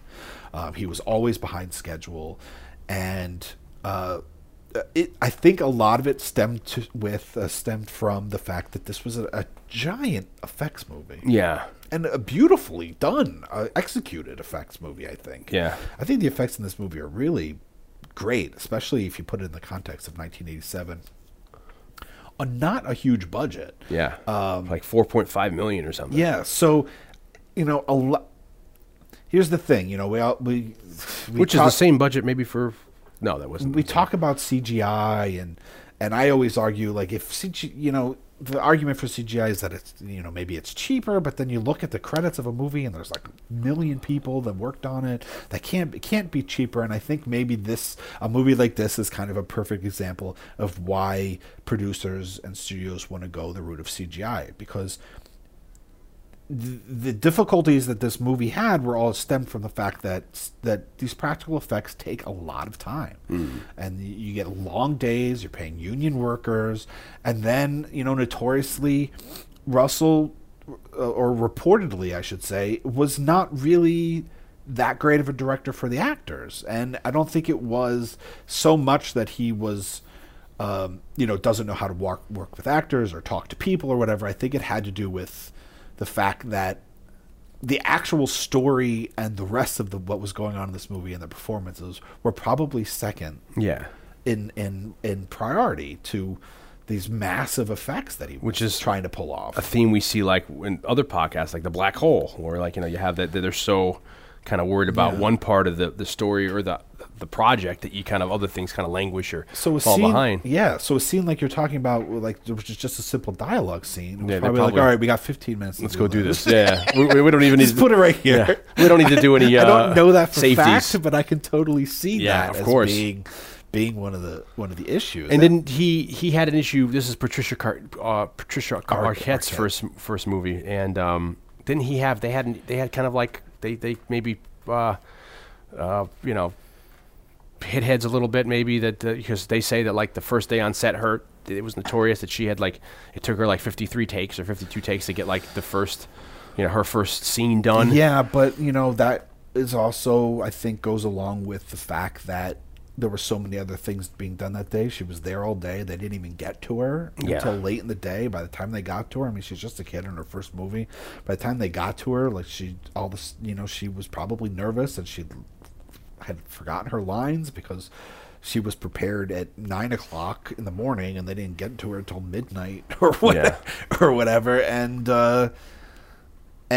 you know, after a long day, Chuck Russell's not probably under the gun, has a lot of pressure on him, and is probably not in a very patient state of mind. I mean, it's a weird kind of cluster of things that go into these kinds of things, and I don't necessarily agree with that he should not be patient with her and you know, short shrift her performance or whatever, be whatever the butting of the heads is that you're talking about. I don't agree with that, but I can certainly see that in the whirlwind of things that a director is trying to deal with on a movie like this, that some things fall through the cracks, and it's unfortunate. But yeah, I don't think he was. I guess it's just some of the actors' performances, because he's more worried about other things. Yeah, at this point. He just apparently, you know, he just didn't. There was a lot of friction, which, you know, I guess is the way to put it, between him and I think more than just Patricia Arquette. Yeah, and I think the fact that it's her first thing probably has a lot to do with it. You know, when you hire somebody for a first picture, I mean. And then essentially the lead part in a lot of ways. I mean, you have to you have to be patient and be willing to work with them in a way that I guess maybe he didn't feel like he had the time to. I mean, who knows? I mean, it's all speculation, but it's unfortunate when you hear things about like the kind of drama that goes on behind these kinds of movies. But it ends up being kind of a cult classic, and when you look at the bigger picture, like the effects are more important to a movie like this than it's make or break kind of. Yeah. And when she was not to take away from any of her talents, that she really impressed the crew, and everybody was like, I think she looks gorgeous as hell in this movie. I've had a big Patricia Arquette crush for years, and they talk about like all the guys on set wanted to ask her out, and Robert Englund, they were like everyone was asking Robert Englund like getting his advice. Yeah, like all the actors and the ensemble had crushes on her and stuff. And we're trying to get Robert Englund like, what do you think I should do? Well, go over there. And Freddie makeup, and Robert Englund is back. Like we said, this is his third, as of now, I guess his third role as Freddie. I don't know if he did anything like TV wise or like we said any appearances, because this is before the TV show. Yeah. So you have all these kind of things coming together where you take the script, and the script is, it seems like for budgetary reasons they have a lot. The script that they ended up rewriting off of Craven's script was like a script that they said like was looking to have like a $20 million budget or something, and they for the effects they wanted or the stuff.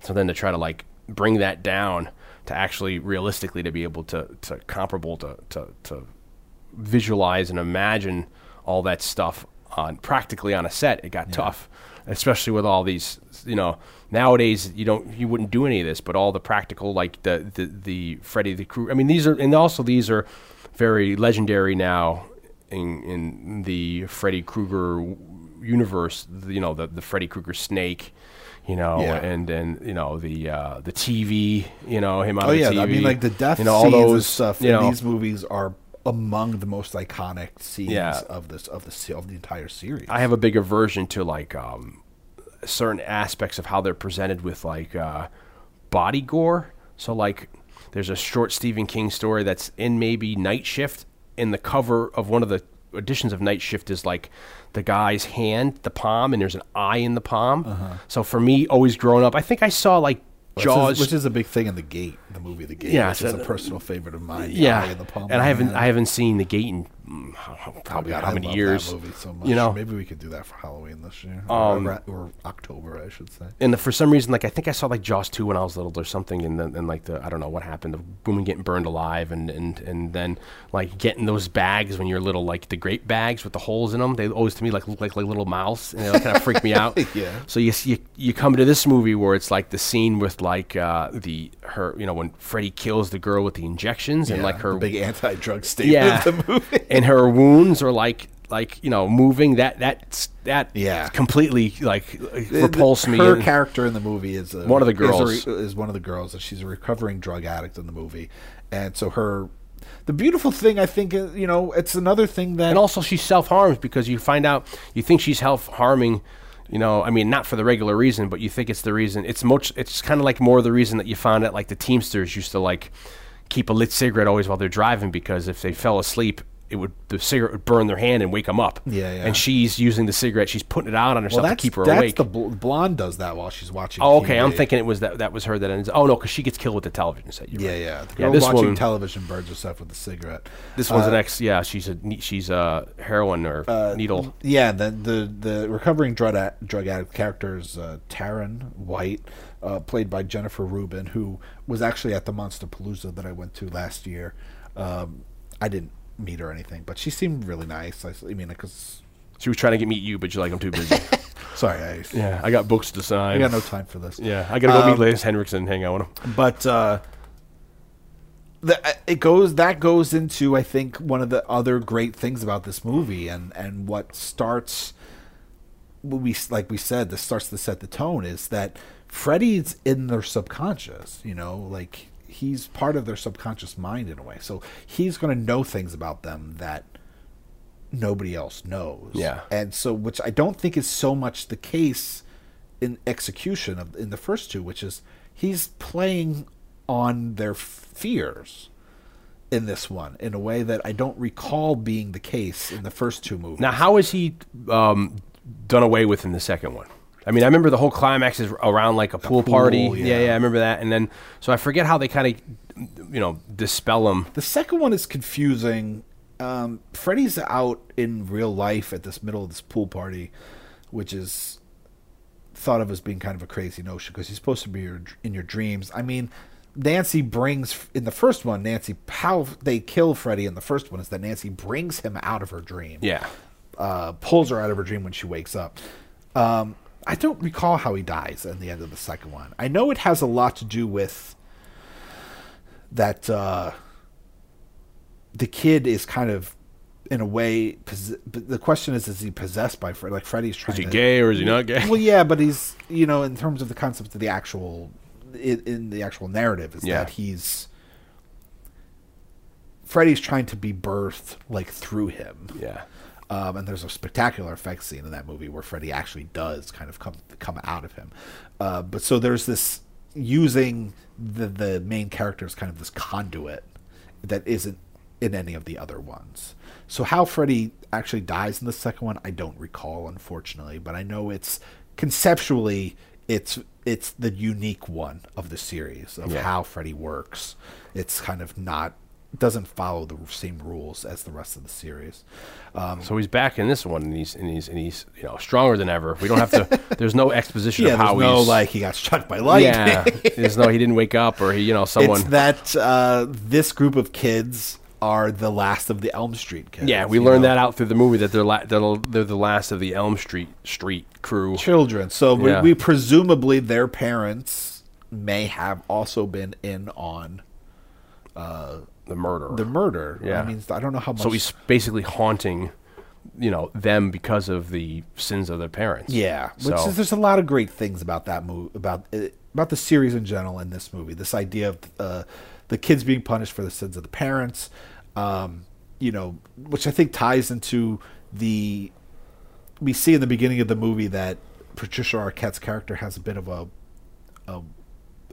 weird, estranged, odd relationship with her mom, and her mom presumably is promiscuous in a way, and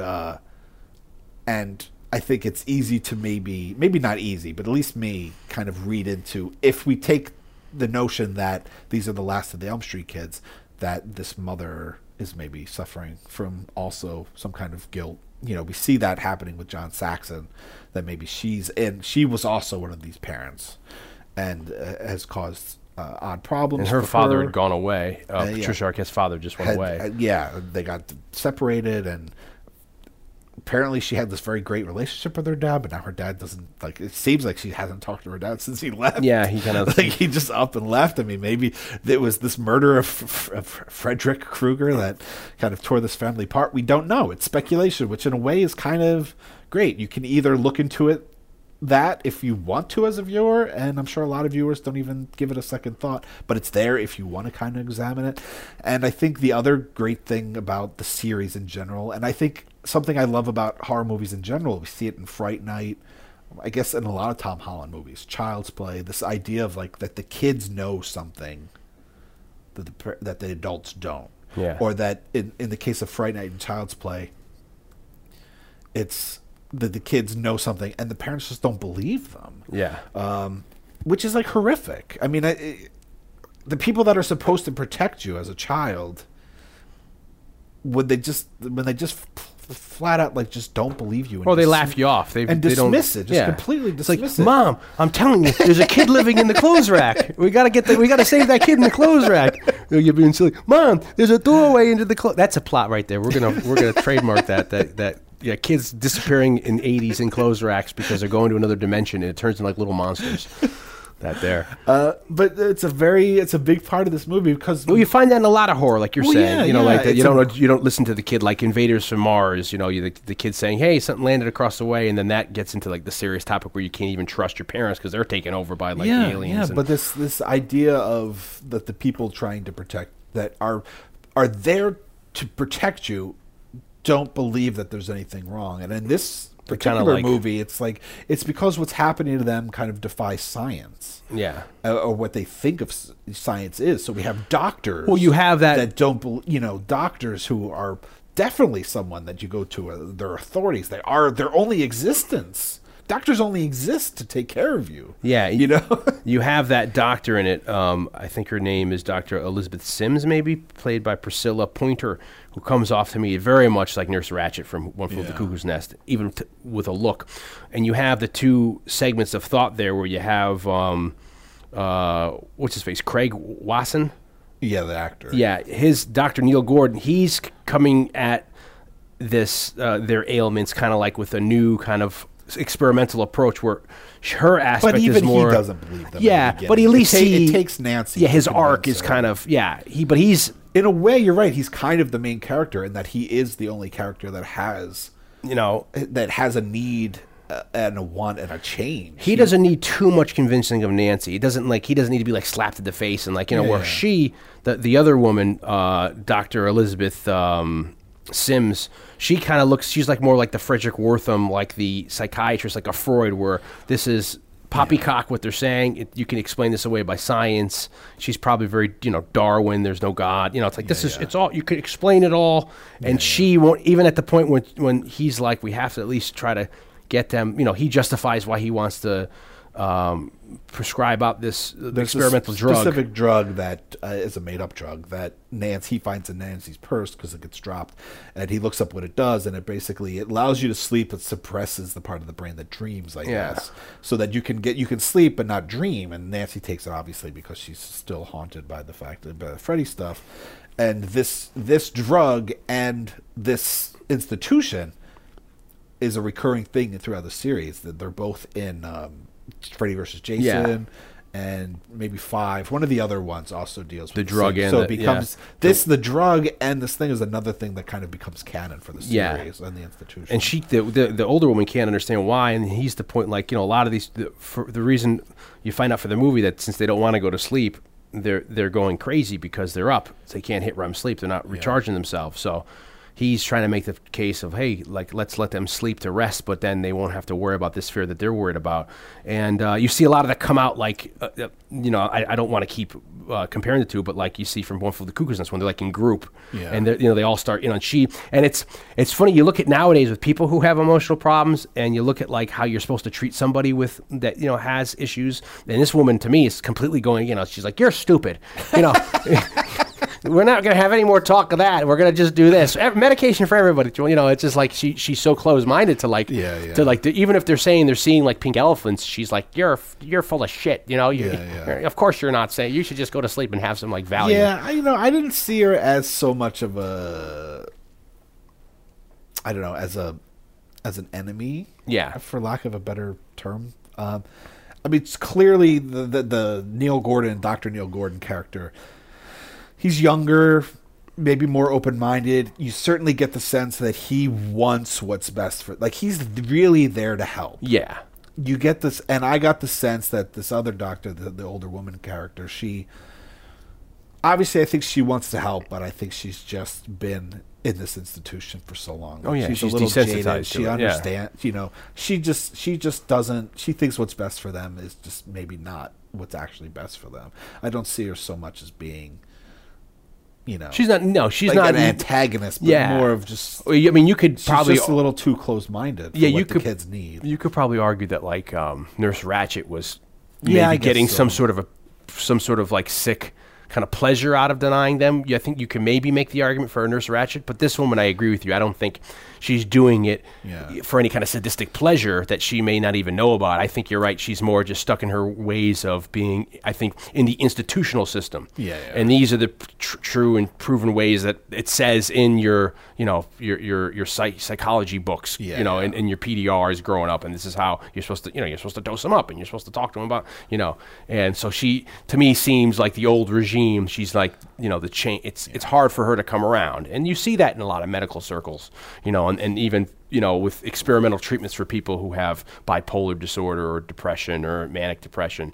So he certainly, like you said, his character Gordon seems to be a lot more open-minded, and it doesn't take a lot of convincing through Nancy's just like, this is what you got to do, man. You know, you gotta dose them all up in this, and then like all the characters, the kids are really fun. Like I think they're all very cool. They're all unique. They all represent different segments of society. I love the black kid in it. Like, and the lines he's saying, like, fuck you, all that kind of shit. Well, I love the black kid because when you read like the descriptions in the original script of the characters, he's definitely supposed to. It's like he's in the original script, he's supposed to be a certain character. Yeah. And they change him. And the way he's in the movie is like he's a guy that wants to be the character that he's described as in that original. He's thought of as being like this in the original script. He's this big, muscly, tough guy, but in this movie, he's kind of not. And I love that because it adds this depth to him because you think like that's what he wants to be, even though that's not really who he is. He has this of wherever he's he like grew this up, kind of like pudgy, black kid who definitely has like a hard edge, but to me, it's like it was a much more interesting. I don't think I think he's not like fat. I think he's like, but he's not in shape. No, he's not. He's not defined. Not like a muscle bound guy. He's certainly like a bigger kind of a guy. I think he just is. He comes from a hard neighborhood, so you have to have that. Yeah. And then it's funny to see him bring that into this setting. But lines when they're like, they're talking about, you got to be tough, and he's going to be the last. He's going to be the last one out of all of them because you got to be tough, and it's like to me, it's more of to me that read more of like, like you. Thinking of yourself as a tough guy or aspiring to be that and not fully believing it, which to me was much more interesting than just having like this big jacked, like tough black guy. Be like, well, I'm going to kill Freddy and I'm going to be the last one. This is like a kid who to me had doubt, but put up a front. Yeah, and to me, it's much more realistic, adds a lot more depth, especially in that situation. It's much more real. It rang more true to me, So we have him. We have the girl who's a recovering drug addict. Is she the one that's solicited by one of the? Geez, the orderlies in these movies are terrible. Remember Terminator 2? Larry Fishburne's a good guy. Larry Fishburne's great. He's kind of cruising through, and it's like he's just doing it through the entire movie. He's just strutting. He's like, it's so funny when they're probably like, "Go Larry!" He's just like, "Go Larry, go Larry." It's a little throwback to Live on Planet Groove, Maceo Parker for all those music fans out there. But Larry, when they cue Larry, go Larry, he walks out and he's like grooving. What's up, baby? What you want? But you could tell Larry cares. Yeah, Larry does care. To them as like my kids. And then it's one of those things where I was thinking after watching it like an hour later, I was like, wait a minute, we never got like an end. Kind of the last time you see Larry is where because he's not billed as Lawrence Fishburne, he's billed as Larry Fishburne, and he's got to be. Daniels. I mean, he's 13 when they did Apocalypse Now in 77, 78, 79, so he's only got to be like in his mid or to late 20s in this movie. Yeah. And the last time you see him is where he won't let them go by him to go help the girl and or the kid in isolation. So it's like I wish we saw some sort of finality of him. Maybe he's killed by Freddy, or he ends up helping them, or at least you just see like the goodbye. He's waving them off, like It's funny. He in the beginning of the movie when he's talking to Dr. Gordon, Dr. Zhivago. He presents a theory that maybe all these kids are the byproduct of the fact that their parents took acid. Oh yes, bad acid in the 60s, which is actually in kind of the rough plot of a movie that I particularly love from the late 70s by a friend of mine, oddly enough, Blue Sunshine, by Jeff. I can't. I forget his name because I just Jeff, the guy who did Squirm. He did Squirm, and he lives up in our area, in Westchester. Yeah. Lieberman, Jeff Lieberman. That's basically the idea of that movie. Is that like what happens? Blue Sunshine. Yeah, Blue Sunshine takes these people took acid in the 60s, and now 10 years later, like that acid is now affecting them in a fucking crazy way. I love stuff like that. There's movies where I love that stuff where it's like these idea of the subliminal. There's Manchurian Candidate. There's a great Chuck Norris Charlie Bronson we call telethon, where you get programmed, and I love that when it's just that, so like stuff of like you don't even know and it affects you later on. That's that's actually, full disclosure, I've never dropped acid, and that was the reason why I never dropped acid, because some people say there's 1 out of 100 there's going to be when you come, you won't come fully together, and I'd be just my fucking luck. I'll be that guy. I'd be that guy that like would never come back right from it. But when Larry Fishburne is presenting that, I'm like, that's kind of the plot to Blue Sunshine. Yeah. Shit, motherfucker. But he's kind of onto something, because at the time people didn't know. Yeah. People kind of, but I think he plays a good role in this movie. And then we have the like I said, the orderlies. Aside from him, the orderlies, like, remember Terminator 2? They're looking Sarah Connor's face like those and beating her up, and there's always like abuse, rape, and look at Kill Bill. It's like so. I mean, I guess maybe that could be in real life, sadly, stuff that actually I happens. think that's another thing that's also, it's a fear. I mean, these are people that are there to protect you, to help you. You're very vulnerable. And in, arguably one of the most vulnerable states you'll ever be in, so it's a very real fear to exploit for drama, and I'm sure it does happen, unfortunately. Not to go down a rabbit hole too, I find it very scary. I think it's been explored quite a bit, but I always find it very scary, the situation where suddenly, I guess, like Sam Neill in The Mouth of Madness, where like, I'm not insane, but you're treated, you're put in a ward, and everybody's saying that. I'm not crazy, I'm not crazy, I'm not crazy, so it's like, I'm serious, I'm not, and then you trying to explain, and that's a very terrifying idea, which I'm sure has been explored through horror, short stories, and episodic television horror, or even movies where, you wake up, and you're like, in a straitjacket, and then you're talking to some, psychiatrist, and how they're only going to come see you once a week. They're going to dose you. Don't want to have those meds. Well, you're going to have the med. Well, I don't want the med. Then they dose you up, and then how do you get out of that? And I think I'm thinking there's a movie that Clint Eastwood movie called The Changeling. That's with Angelina Jolie. That's very good about it's about a serial killer, child killer. I think at some point they put her in an institution. I might be wrong.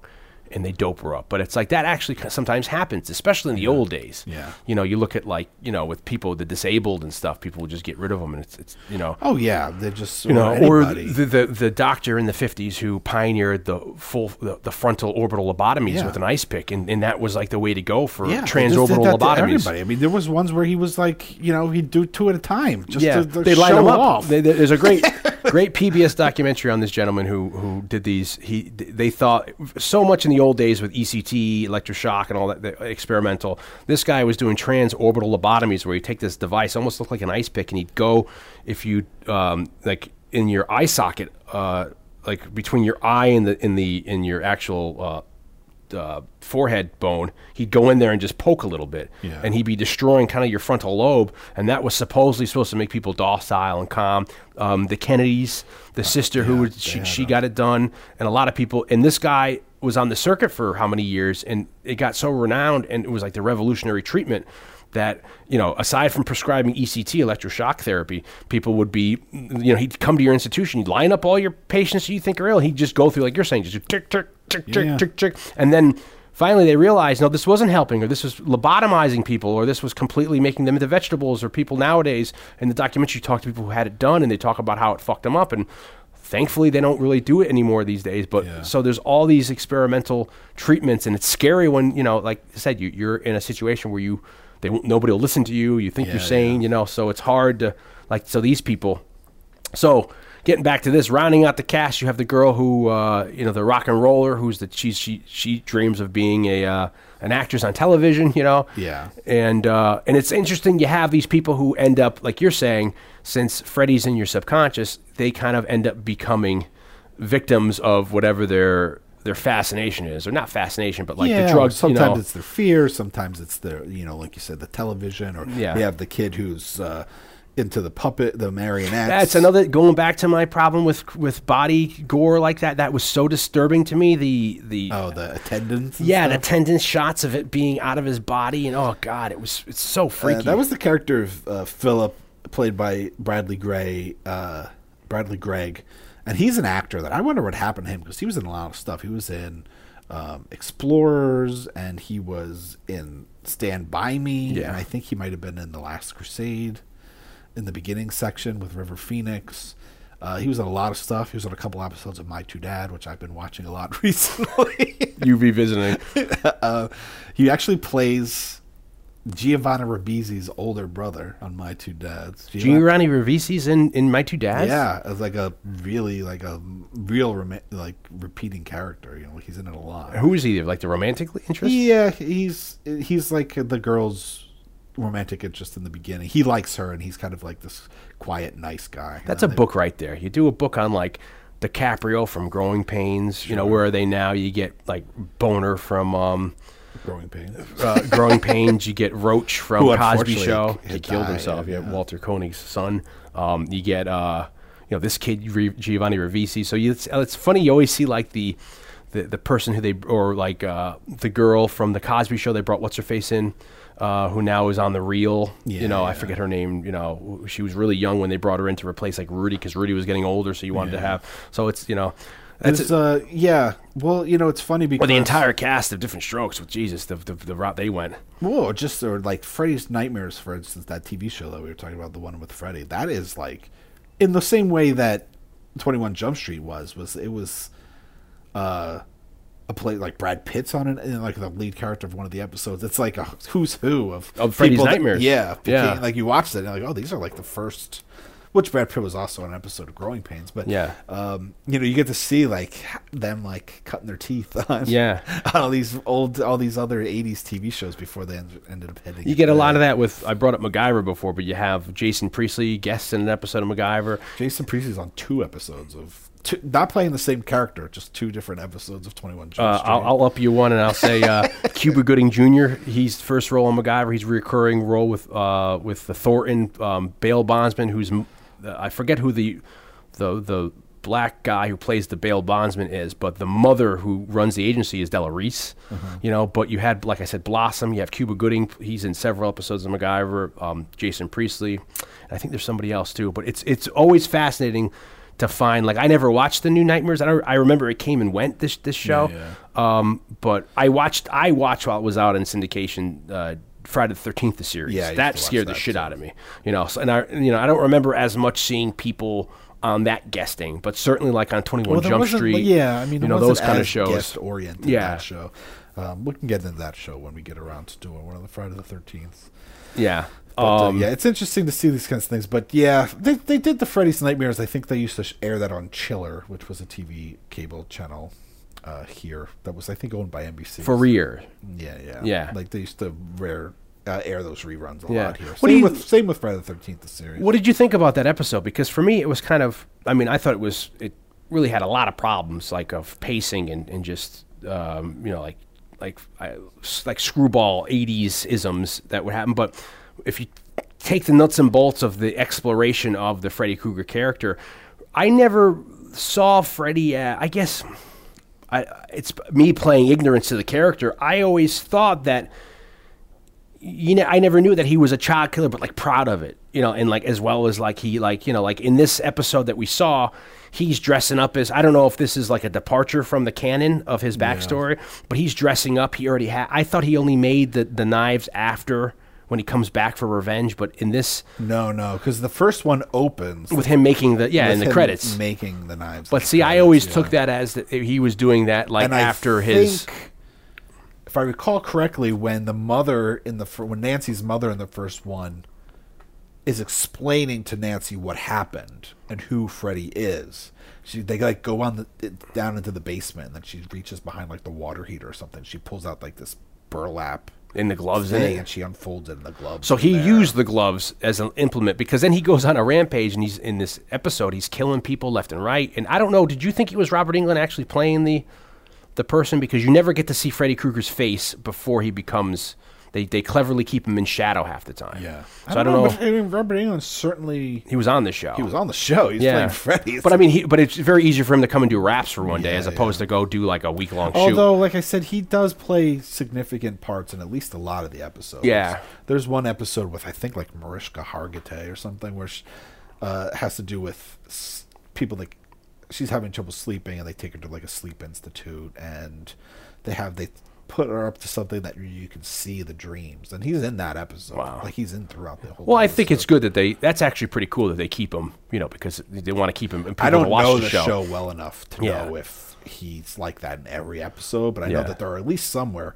Their issue is Freddy Krueger in their tree. Yeah. I just found it. I didn't know he's that. His backstory was that he's that pompous in a sense where he's like he just gets off as in a mistrial in the beginning of this episode, and then he goes and like the same night he's like, I'm gonna go get your kids, or I had a good time. And Well, I'm I gonna remember when they go, made the he's like remake. unapologetically, Yeah. Where in the remake, I thought he was like a little more like running. He's scared. He's like he's like in the shadows, like you think a child molester would be. Yeah, but in the remake, they almost played it up in the trailers. Like I remember when the remake came out, like there was a question, like, "Oh, is the remake going that like he's innocent and he's being wrongfully like vigilante justice on a guy who didn't actually do this?" Which I like and that. That's why he's. I like that idea. It's like a good concept. Yeah. and unfortunately, that didn't end up. Spoiler, didn't end up being. But it certainly is being the concept a of great of the remake. But it was like it almost made you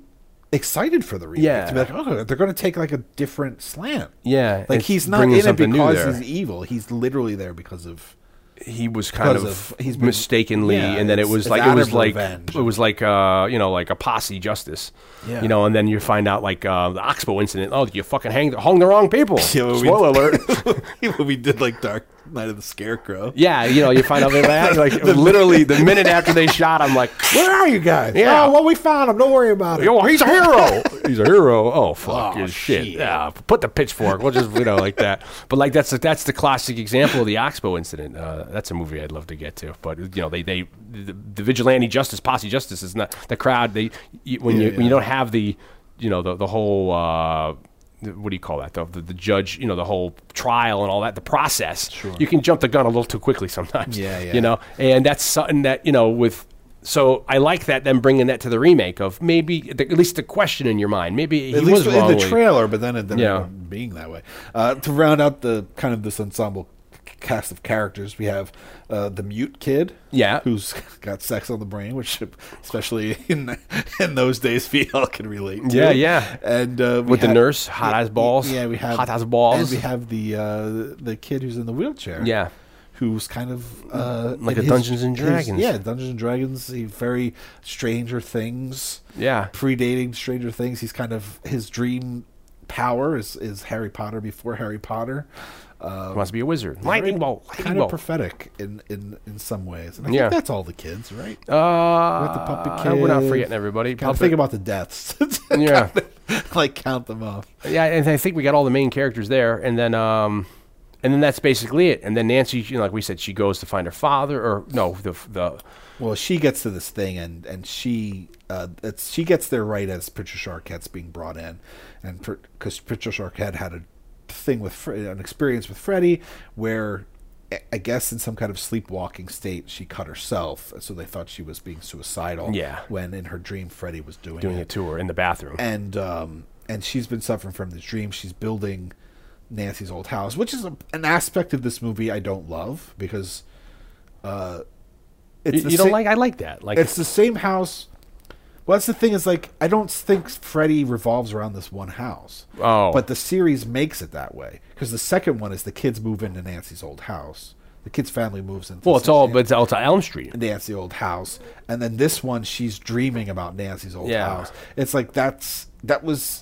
Okay, it's on Elm Street, and that's. But where he didn't Nancy, get killed in the basement. Yeah, it's I like, see. It wasn't like that's not where they I burned like him alive. But I like the idea of like in the boiler of the room of the basement of this house. Like with Close Encounters, where it's like he's trying to build that mountain, he doesn't know why. I like that idea of him, someone subconsciously. I get, I get that. But the fact that it's like her house is why so is significant. it could be anybody's house in the block. Hey, that's not my house. That's actually the next door neighbor's. Nancy That looks like Old Man That's Jansen's. Johnny Depp's house. Yeah, what's it? Like it doesn't need to be. That's not my house. The fact that it's the house, it's tying Freddy to the house in a way that I don't think is. Yeah, you're necessary right. for With the that series. aspect, because he didn't get killed in the basement, so It was his like- body isn't interred in the basement. Yeah. It's like my favorite you know, we did an episode on Halloween 2, and I love Halloween 2. I love Halloween 2 as much as I like the first Halloween 2.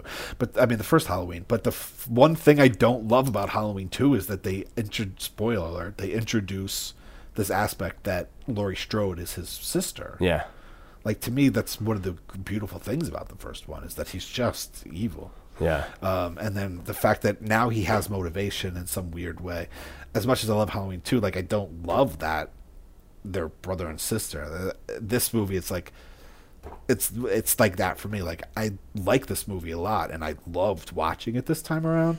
And I had it might be like one of my favorite viewing experiences we've had on the show was watching this movie. Really? For this. Wow. Like, I really had a good time. Yeah. There are a few things, I think, to me that say sleepover movie than Freddy Krueger. Yeah. Because he was such an iconic character for our childhood. Yeah. Whether you were a fan of the series or not, he was iconic. But yeah, this idea that it's the house. Yeah. Get him out of the house. You blew it all up, you maniac. You moved the headstones, but you didn't move the bodies. What? It's like that's not going on in this. Like, the poltergeist, like that, like, it's the house is built on sacred ground. Like, that's not happening. It's just Elm Street. Yeah. Yeah. It's like, that's what confused me with when we watched the one-off backstory, because I didn't know if they were conflating for the TV show his legend into being. You want to hate him. You want to justify these people who aren't doing the best acting to just now, go after him. And it's a good episode. We should include it as a link. You could check it out. Because I don't know if it's ever up until that time was explored as thoroughly. It was just always like a line here and there as backstory in the movies. Now, when was the first time we had the appearance of the song? 1, 2, Freddy's Coming for You? That's in the first movie. Yeah, okay. So, because that's something... That's actually... that was even written before Charles Bernstein came on the scene for the first one. Charles Bernstein wrote the score for the first Nightmare on Elm Street. But that little nursery rhyme, was written in the script by Craven and then put to melody, I think, by Heather Langenkamp's boyfriend at the time. Really? That 1, 2, Freddy's Coming. Because that's another thing that's very iconic. It's almost up there with, like, if me being a Jason fan, the JJ says, that. Oh, sure. Rhyme, as a kid, we knew it we all know, we had seen the movie. And it goes across a lot of lines where racial or ethnic lines, because there's people who may necessarily not like horror movies or whatever, but they know this, this little rhyme. It's a very frightening line for me. It's almost like the Cinderella just in real, it's like one of those cautionary tale jump rope songs. In fact, it's so effective that Bernstein, who did the score for the first movie, even recognized like its importance to the movie, that he would then work that little melody into aspects of the score, even though that wasn't something that he had created for the movie. Yeah, it's something that I like.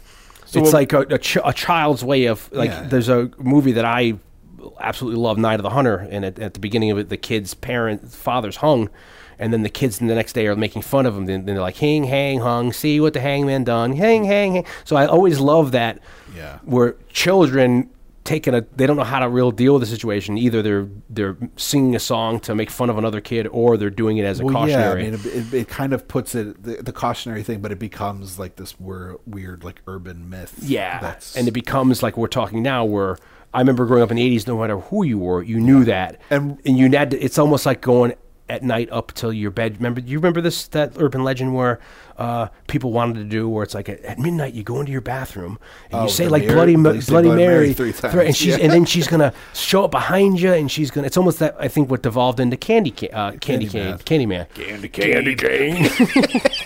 I want to come over. But Candyman, where it's like, then the woman's going to show up behind you, and you're going to have all these kind of cuts all over your face. Yeah. So it's like these urban legends where, so Why we're talking about this is because when we introduced the character of Nancy in this film, Patricia Arquette's been brought in, and they're trying to sedate her, and she's going crazy because she's just been brought in from this experience that we talked about, where everybody thinks she tried to kill herself, and as she's fighting, she's got this little nursery rhymey thing in her head, and she starts to recite it, and Nancy walks in and finishes it because Nancy knows it. And I think everybody else know it too, because they all look at like, what the?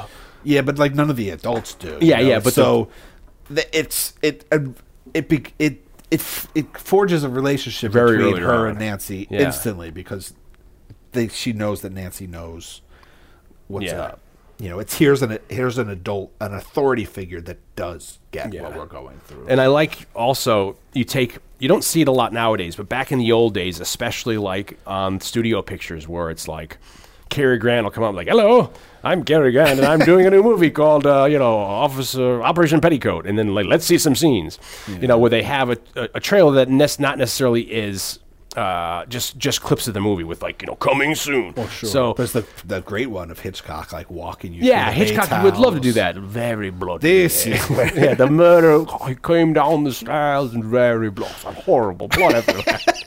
Fucking terrible. shitty. Terrible. And I love with me. It's a great where hopefully one day we'll get to 20,000 Leagues Under the Sea, and then the commercial for that. It's like I think it's like Kurt Douglas is like, "I'm here to talk to you about." It's also my Charlton Heston impression. So I'm here to talk to you about 20,000. Hey, Peter, and it cuts to like Peter Lorre. Yeah, he comes out of like this trailer. He's supposed to say, "Hello there."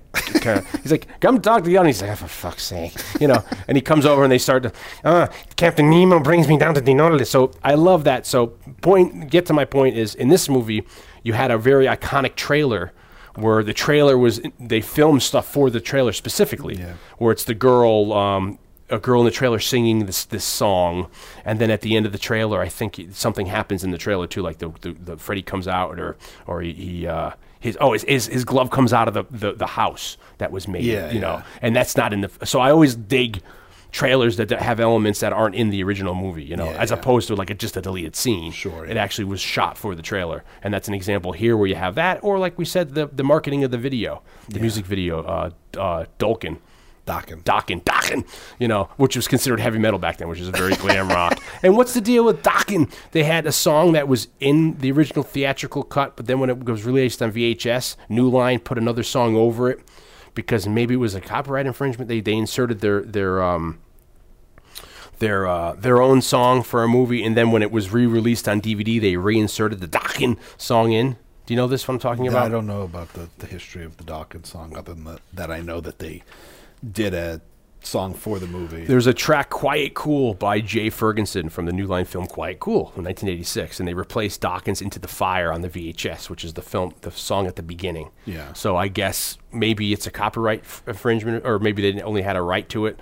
So then, which happens like we talk about in episodic television, right? Don't you say that like they'll change the soundtrack or they'll take like a popular that song was out? notorious for like Wonder Years. Yeah. Changed a lot of the music. They could even use the Joe Cocker version of the little help from my friends, because people don't ever think about 21 this. Jump Street.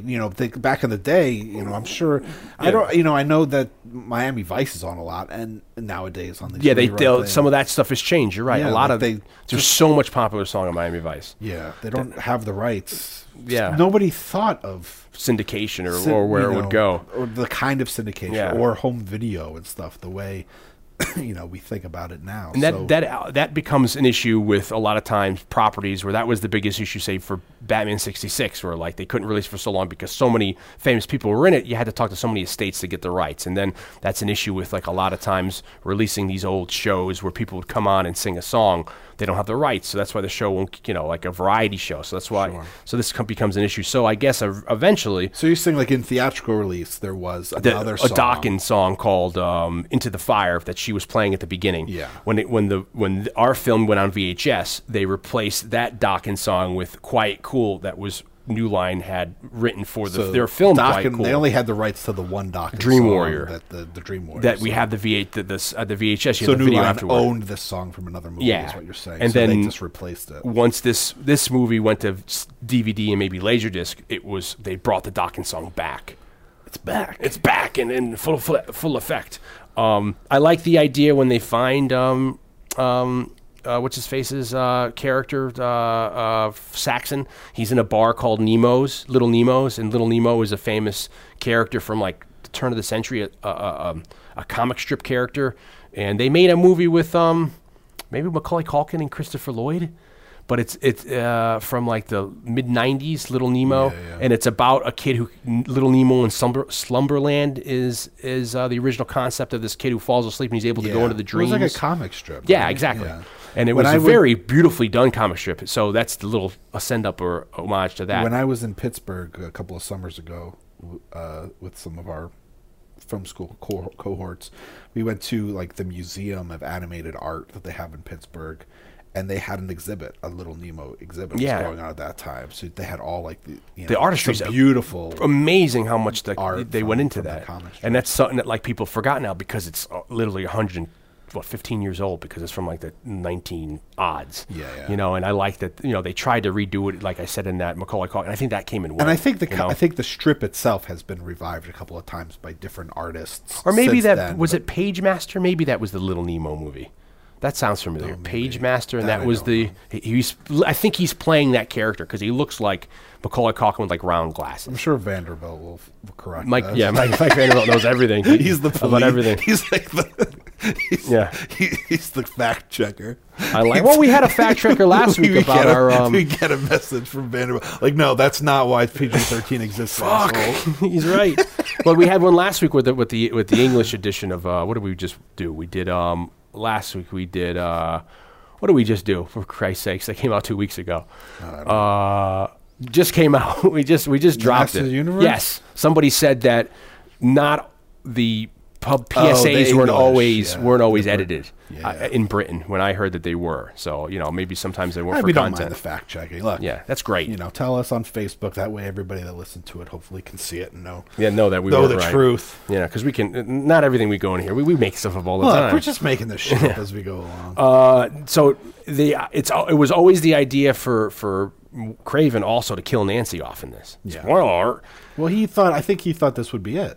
Well, because I guess he said she wasn't in the second. The third one, if you bring her back, which she was brought back, was his idea was if you keep the heroine alive through the movies, it kind of weakens the antagonist. Yeah. So he thinks you'd probably be doing kind of not a due diligence to Freddy character if you have him succeed killing her. So it was always the idea of maybe killing her off in this. Yeah, I do have to say, surprisingly, I found it very emotional when she died. Like, I literally got teared up when we were watching. This is turning into the fulfillment of you being, like you said, that young teenage girl. You have the soul of that teenage girl in there. That it's that these emotional aspects of it. I don't know I found it very emotional. I found it very moving when she died. She dies in like Patricia Arquette's arms, and it was just I don't know. I found it. It moved me. Well, it's sad, It's like she's giving her life up for them, in a kind of a way. Well, there's that, obviously, I think you feel for her because of the first one, and there's a lot of things. I think it was Patricia Arquette's reaction when she's like, "I'm going to dream you into a beautiful place." Like I'm actually getting a little misty eyed. I'm actually getting a little teary eyed. I don't have any tissues in the just attic. Thinking about it, I don't know why. I don't know why it affects me, but it was her reaction and that idea of like, I'm going to save you. I'm going to dream you into a happy world so that you don't have to deal with the garbage of what's going on. I don't know. It moved me. Yeah, it worked. It was very moving. That's what's cool about it. It kind of works a little. Well, that's the beautiful thing is when you find a movie like this and you can have that little nugget of drama that is successful. Yeah, it adds this whole other layer to what could what I think people will argue. Maybe I hear most people really dislike the fifth movie. And in full disclosure, that's the only one of the series I've never seen in its entirety. Yeah. And I think it's because everybody I talked to is like, oh, the fifth one's garbage. Like, Dream Child is garbage. And so I've never sought out to really sit down and watch it. Yeah. Sure. But, just these little emotional things. I mean, it's the beauty of narrative storytelling. Yeah. Moving this along, I like that they have to go to the junkyard to find Freddy's body, and I guess we see that Freddy's body is interred in the trunk of a maybe like a 60 or 61 Caddy, and I guess they say that's the same car she leaves in the first movie. Nancy drives off in. Oh, okay, yeah. You know, and also we keep bringing up this episode of the TV show that we watched for the backstory. He's also, probably because of this movie we're doing, when they do this a couple years later, when they want to go get his body, he's also interred in a car in the episode series. Yeah. So I don't know why they would have, like, I guess in the old days, I never, you know, you would think that in a junkyard eventually those cars would be crushed and scrapped. I So, thought it's you a know, little, it's a little, you know, it's in a, it's hard to believe that John Sachs would like, oh, he's in this car over here. yeah, way You know, in the 10 middle. years later. Yeah, you know, this movie takes place in 1990 actually, because if you look at it's 6 years after the first movie. The first movie is 84, so this takes a little forward in time. We brought up Darabont, who I guess everyone nowadays would know from Darabont, who would know from Walking Dead and a lot of the Stephen King adaptation movies. Yeah, Shawshank. Shawshank and The Mist and other ones like that. Green Mile. A lot, like we said, a lot of the practical effects in this film were great. Great stuff. We have great stop motion scene right out of like Ray Harryhausen, or Puppet Master of the We time. have a couple because we have the puppet, the marionette scene. the clay face one, and then we have like a little Harryhausen tribute at the towards the end of the movie with the Freddy's remains become a walking skeleton. Yeah, and which that's is a direct homage to Harryhausen. to Harryhausen, to Jason the Argonauts, where you have at the end where that's great. It's rear screen projection, and that's choreographed brilliantly. Where you have it actually is done really well. Yeah, because a lot of times that's hard to have the stop motion aspect interacting in a sword fight, say, but this one he's whacking people away. I mean, you can punching see that people. the picture quality because of the optical printing is different, but it's part of that's all very nostalgic for me too. Seeing the giant Freddy Snakehead thing. Yeah, which they said was too phallic at the time. It looked too much like a penis. They did it. It looked just, it was Freddy's flesh colored, and so when Chuck Russell looked at it, he was like, "It's a giant penis." Yeah, and the effects guy's like, "Yeah, well, this is what we discussed," and he's like, "Well, we can't have a giant penis trying to eat our main character." So they're like, "Well, I don't know what to tell you. Like, this is what we talked about. This is what I did." He's like, "Well, can we change the color?" So that's why it's like a bluish. Yeah, it looks green. a little different. It's not like it's not dick colored. It's like a like a little gross slimy green. And I think that's what brought up a lot of issues with, like, this movie was banned in Queensland, Australia. I think England had a lot of problems with it. So I think the phallic aspect of the snake that had something to do with a lot of this. I would love to bring up, when we're watching the movie starts and like fourth bill in, you have Dick Cavett as a credit and Zsa Zsa Gabor. I'm like, Dick Cavett and Zsa Zsa Gabor are going to be in this? And then it was really cool. I wonder at the time if that was a surprise, how that scene went, because you have her watching the Dick Cavett show, and then all of a sudden Dick Cavett turns into Freddy Krueger and kills Zsa Zsa Gabor. And I think that's brilliantly done. Maybe it's a little old hat now, or people would expect that, but I thought that's really cool that she's starting to fall asleep and Freddy shows up on the TV, and they said that they asked Dick Cavett to appear, he would, and they said, who would you want to have guests on it? And he said he'd only met Zsa Zsa Gabor once, and he thought she was an idiot, and he'd never had her on the show. So he said, I want to have her on this show to kill her, and she'd be a great person to kill. And I wonder if she knows that, because now she's dead. Yeah, but I mean, at the time, it's recent. She died somewhat recently, Zsa Zsa Gabor. Yeah, one of them died in the mid '90s, and then the other one, Ava died. In the 90s, but Zsa Zsa just died like a year ago, late 2016. Yeah. So that's interesting to have them, because they're billed on the poster and everything. Like, they got pretty prominent billing. Well, it's that reminds me of one of the aspects of these movies that I love a lot, is that, like, when they close their eyes, it's like instantaneous. Like they're in the dream. It's almost like how. So it's an amazing device for the viewer. Yeah. She closes her eyes and then she opens her eyes, and she doesn't realize that she's in a dream yet. And the same thing happens with Patricia Arquette when she's in Solitary. She closes her eyes, and then they're all there. Because they're already like hey, like, I love that kind of, like, they don't know. I mean, it's what makes it scary. I mean, the boobs were a big part of this. Yeah, and so there's two things we're also going to include in the extras on this cast. If you go to our regular site, Saturday Night Movie Sleepovers, you can see it. Is one, the original script is online for you to read. There's the actual original Craven script versus the Russell script, Chuck Russell, and then there's this scene where they were going to have Freddy turn into the nurse with the boobs, and there's actually stills from the set. They must have put the girl in the costuming with the Freddy face, but they didn't end up using it because they said it looked really weird or it's basically like Robert Englund's Freddy head on this gorgeous female which body. is like, it's like for a lot of people, I remember like I talked to people who were slightly older saying like, someone said to me like, the first time I ever had a hard on in cinema was seeing like the girl in The Shining, when she's completely naked, and then all of a sudden she turns into this rotting corpse, and like everyone's like, boo, that may be the same thing for like here with this girl. She takes her clothes off and she's so gorgeous, and it's like so 80s, this whole sequence, like it's so classic, and then to have it go that way, another thing, so we'll include a pic of that too. There was also a great effect that was never used, which is in the beginning when she's in the dream and then she has like that little 5-year-old girl. Yes, she's running around with her in the house. Which, like, in that scene when she's carrying her, she like right when she starts carrying her, and obviously she's carrying like a doll, like a dummy, as she's running, because the girl would have been too heavy for Patricia Arquette to run around with. Like she smacks her head. Like, it doesn't even realize. She tries to take that corner, and just like, smacks that dummy head. But but then she gets there and she realizes that. It's in the nightmare, and in the movie she looks down and it's a skeleton. Yeah, but they had made this amazing looking like animatronic puppet of like this.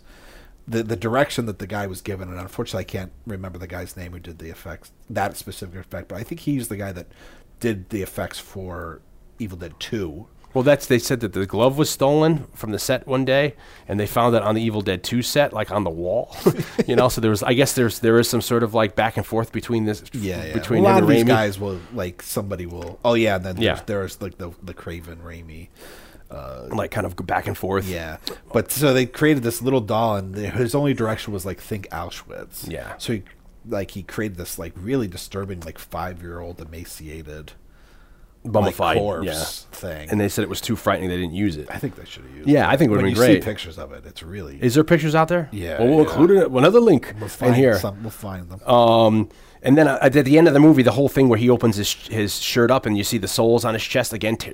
I found revolting and disgusting with the faces. Yeah. He's keeping them for power, and I love the aspect of the nun that he's seeing through the whole movie, because I didn't really put it together until the end. That's Freddy's mom. And it's like, oh, that's pretty cool that she's only seeing him to help him, get the back in the grave. I thought that was really cool.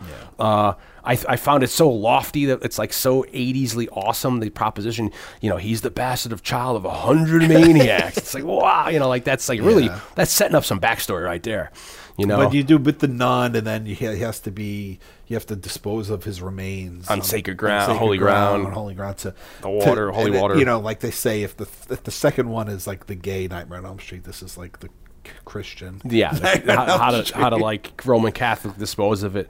I also thought there's homage to Body Double, De Palma's movie, where he gets thrown in the grave and he's getting buried alive. I thought when the girl in her dream, was it the punk girl? Remember, she turns into like a punk rocker or whatever. My dreams, I'm beautiful. And bad. She looks to me so much like what's her face from Body Double? Who was married to Antonio Banderas? Oh, Melanie Griffith. Yeah, Melanie Griffith. She's a porn actress in Body Double, and she's dressed like that with the hair, and she looks very. I thought they were also taking a page from Body Double. I'm like, there's so many comparisons there. Great double feature. Yeah. So this movie ends up coming out. It was made for $4.5 million, but it ends up grossing $47.2 million for 1987. Yeah, which was like a big fucking deal. Yeah, which nowadays are saying about $91 million in ticket prices for like today, and it was a pretty high grossing movie. Yeah. I don't know if it's true, but they say that back then you had never really had such like a low budget. Obviously people made horror movies low budget, and then because you could make them low budget and make a lot of money, but you had never had one like be number one at the box office for that long. Like you had never had like a low budget horror movie that was really only destined for like cult status to be like really mainstream and such a huge success. Yeah. And then one other thing they said was in the original script was they were going to have like the Warriors team up and make like a kind of Transformer-style robot to fight Freddy, but that didn't get past like the Inception stage. That'd been weird at the time. And then the pig on set, that they said that was a real pig that they used. They roasted a pig. We always hear those.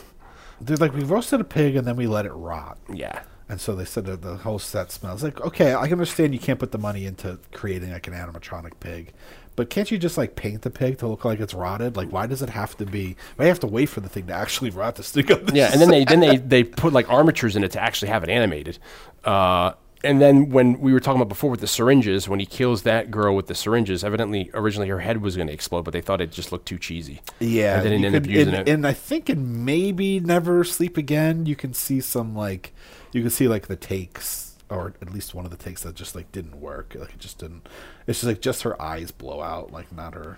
But overall, I think it's a really tour de force. Just beautiful, genius practical effects in this movie. That's the makes the movie. I mean, it's like the whole TV segment when he kills her with the TV. It's and just iconic, all that scene. You know, like I said, like we said earlier in the movie, like the death scenes in this movie are among the most iconic in the Freddy lore, like of the series, yeah. of the entire series. Like the set pieces of these death scenes and the dream and the way the dreams work and everything. It's really impressive. Prior to CGI, it's very impressive, you know. And then England improv a lot of his lines like that became iconic, like welcome to prime time, bitch, or this is your big break, your big TV break, like all that stuff. He ended up improving. So what are your feelings on this? Begot a whole. It didn't tank a series. It was quite popular enough. No, they say it's if you look at it, it's really kind of a perfect installment in that it furthers the myth, but doesn't end up really taking away anything from the first movie. Yeah. You know, it advances it in a way that makes it more mainstream. And like, had this movie not existed, Freddy wouldn't have been as iconic of a character as he is today. Like, you wouldn't have, Freddy versus Jason versus Ash comic books. You wouldn't have Freddy versus Jason movies. And it really, this is the movie that made the series. And it's certainly what we think of. When we think of Freddy, this is the Freddy we think about. Yeah, it kind of paved that road for him to go down to become the satirical jokester, huckster, and the stuff. Which is a whole other thing, and we don't have time for it now, but when we get around to Friday the 13th, I have a whole kinds of theories about, as series go longer, they get more meta and more, commenting on themselves and everything. And this is a perfect example of when that's starting to happen, that turn. I like this. Like I said, this was maybe one of my most fun screenings for the show that we've done so far. Yeah. To me, it's a perfect sleepover movie. It's certain one of the, like, it's got boobs, it's got Freddy. Yeah. I mean, it's certainly when you think of, like, to me, horror films are always very sleepover good material. And then, like, for it to be 80s, an established character like Freddy, and then having it be nudity in it, and then stuff that very scary back then. The effects work, it's fun. I mean, they even got nominated for like Saturn Awards in '88. So I mean, it got recognition, and then the tie-in with the music video, the first special feature on VHS, having the video afterward for you to, so it's all very good stuff. What do you think of Buckets of Pizzas? Four and a half, like out of 5. Yeah, out of 5. Like I don't think it's the best movie we've talked about, but I think it's one of the most sleepover movies we've talked about. Like it is perfect, like sleepover fodder. It was. I had a really good time watching. I hadn't seen it since college, and like I said earlier, I didn't love it when I watched it in college, but I really had a good time watching it tonight. Yeah, I mean, it was exciting for me to finally see it because, like I said, it's certainly been talked up to me in the Freddy lore. The third one's awesome, Dream Warrior. I mean, I would go probably like 3 out of 5. It's good. I mean, the only things like I said before, the problems I had with it, but I think it certainly makes up for it in the long run, and it's such an iconic. It really just furthered the mythos, and it's a solid, and I'm sure the more you watch it, the more you'll get out of it, which is really exciting. The next one is 4. Maybe we'll do 4 at some point down the line, because that was one of Rennie Harlin's early movies. Yeah, 4, and that one's a lot of fun too. And New Nightmare is something we probably I love get to. New Nightmare. It's flawed, but I really enjoy it. Hey, like we always say, so many movies, so little time. But we hope you liked another episode. Like Blake said, we're going to be at the end of in the month of March. Mid-March, weekend of 10th, 11th, 12th. We'll be in Cherry Hill. Yeah, I'm there the 11th and 12th. You're there 10th, 11th, and 12th doing your book signing. I'm just there to help out and go get him water when he needs it. And pat my forehead. Yeah, pat your forehead. He's going to be doing so many signings. I'm going to have to just, rub his carpal tunnels, and we'll be there for that if you're in the New Jersey area. And a lot of your guests going to be there at that one. Yeah, so we'll put a link up if you want to check that out to the details of that. And we'll see you in 2 weeks. We'll be back again. Check us out on Facebook. Check us out on Twitter. Check us out on all the different podcasting places. And you better watch out because, what is it? Sleep well, bitch?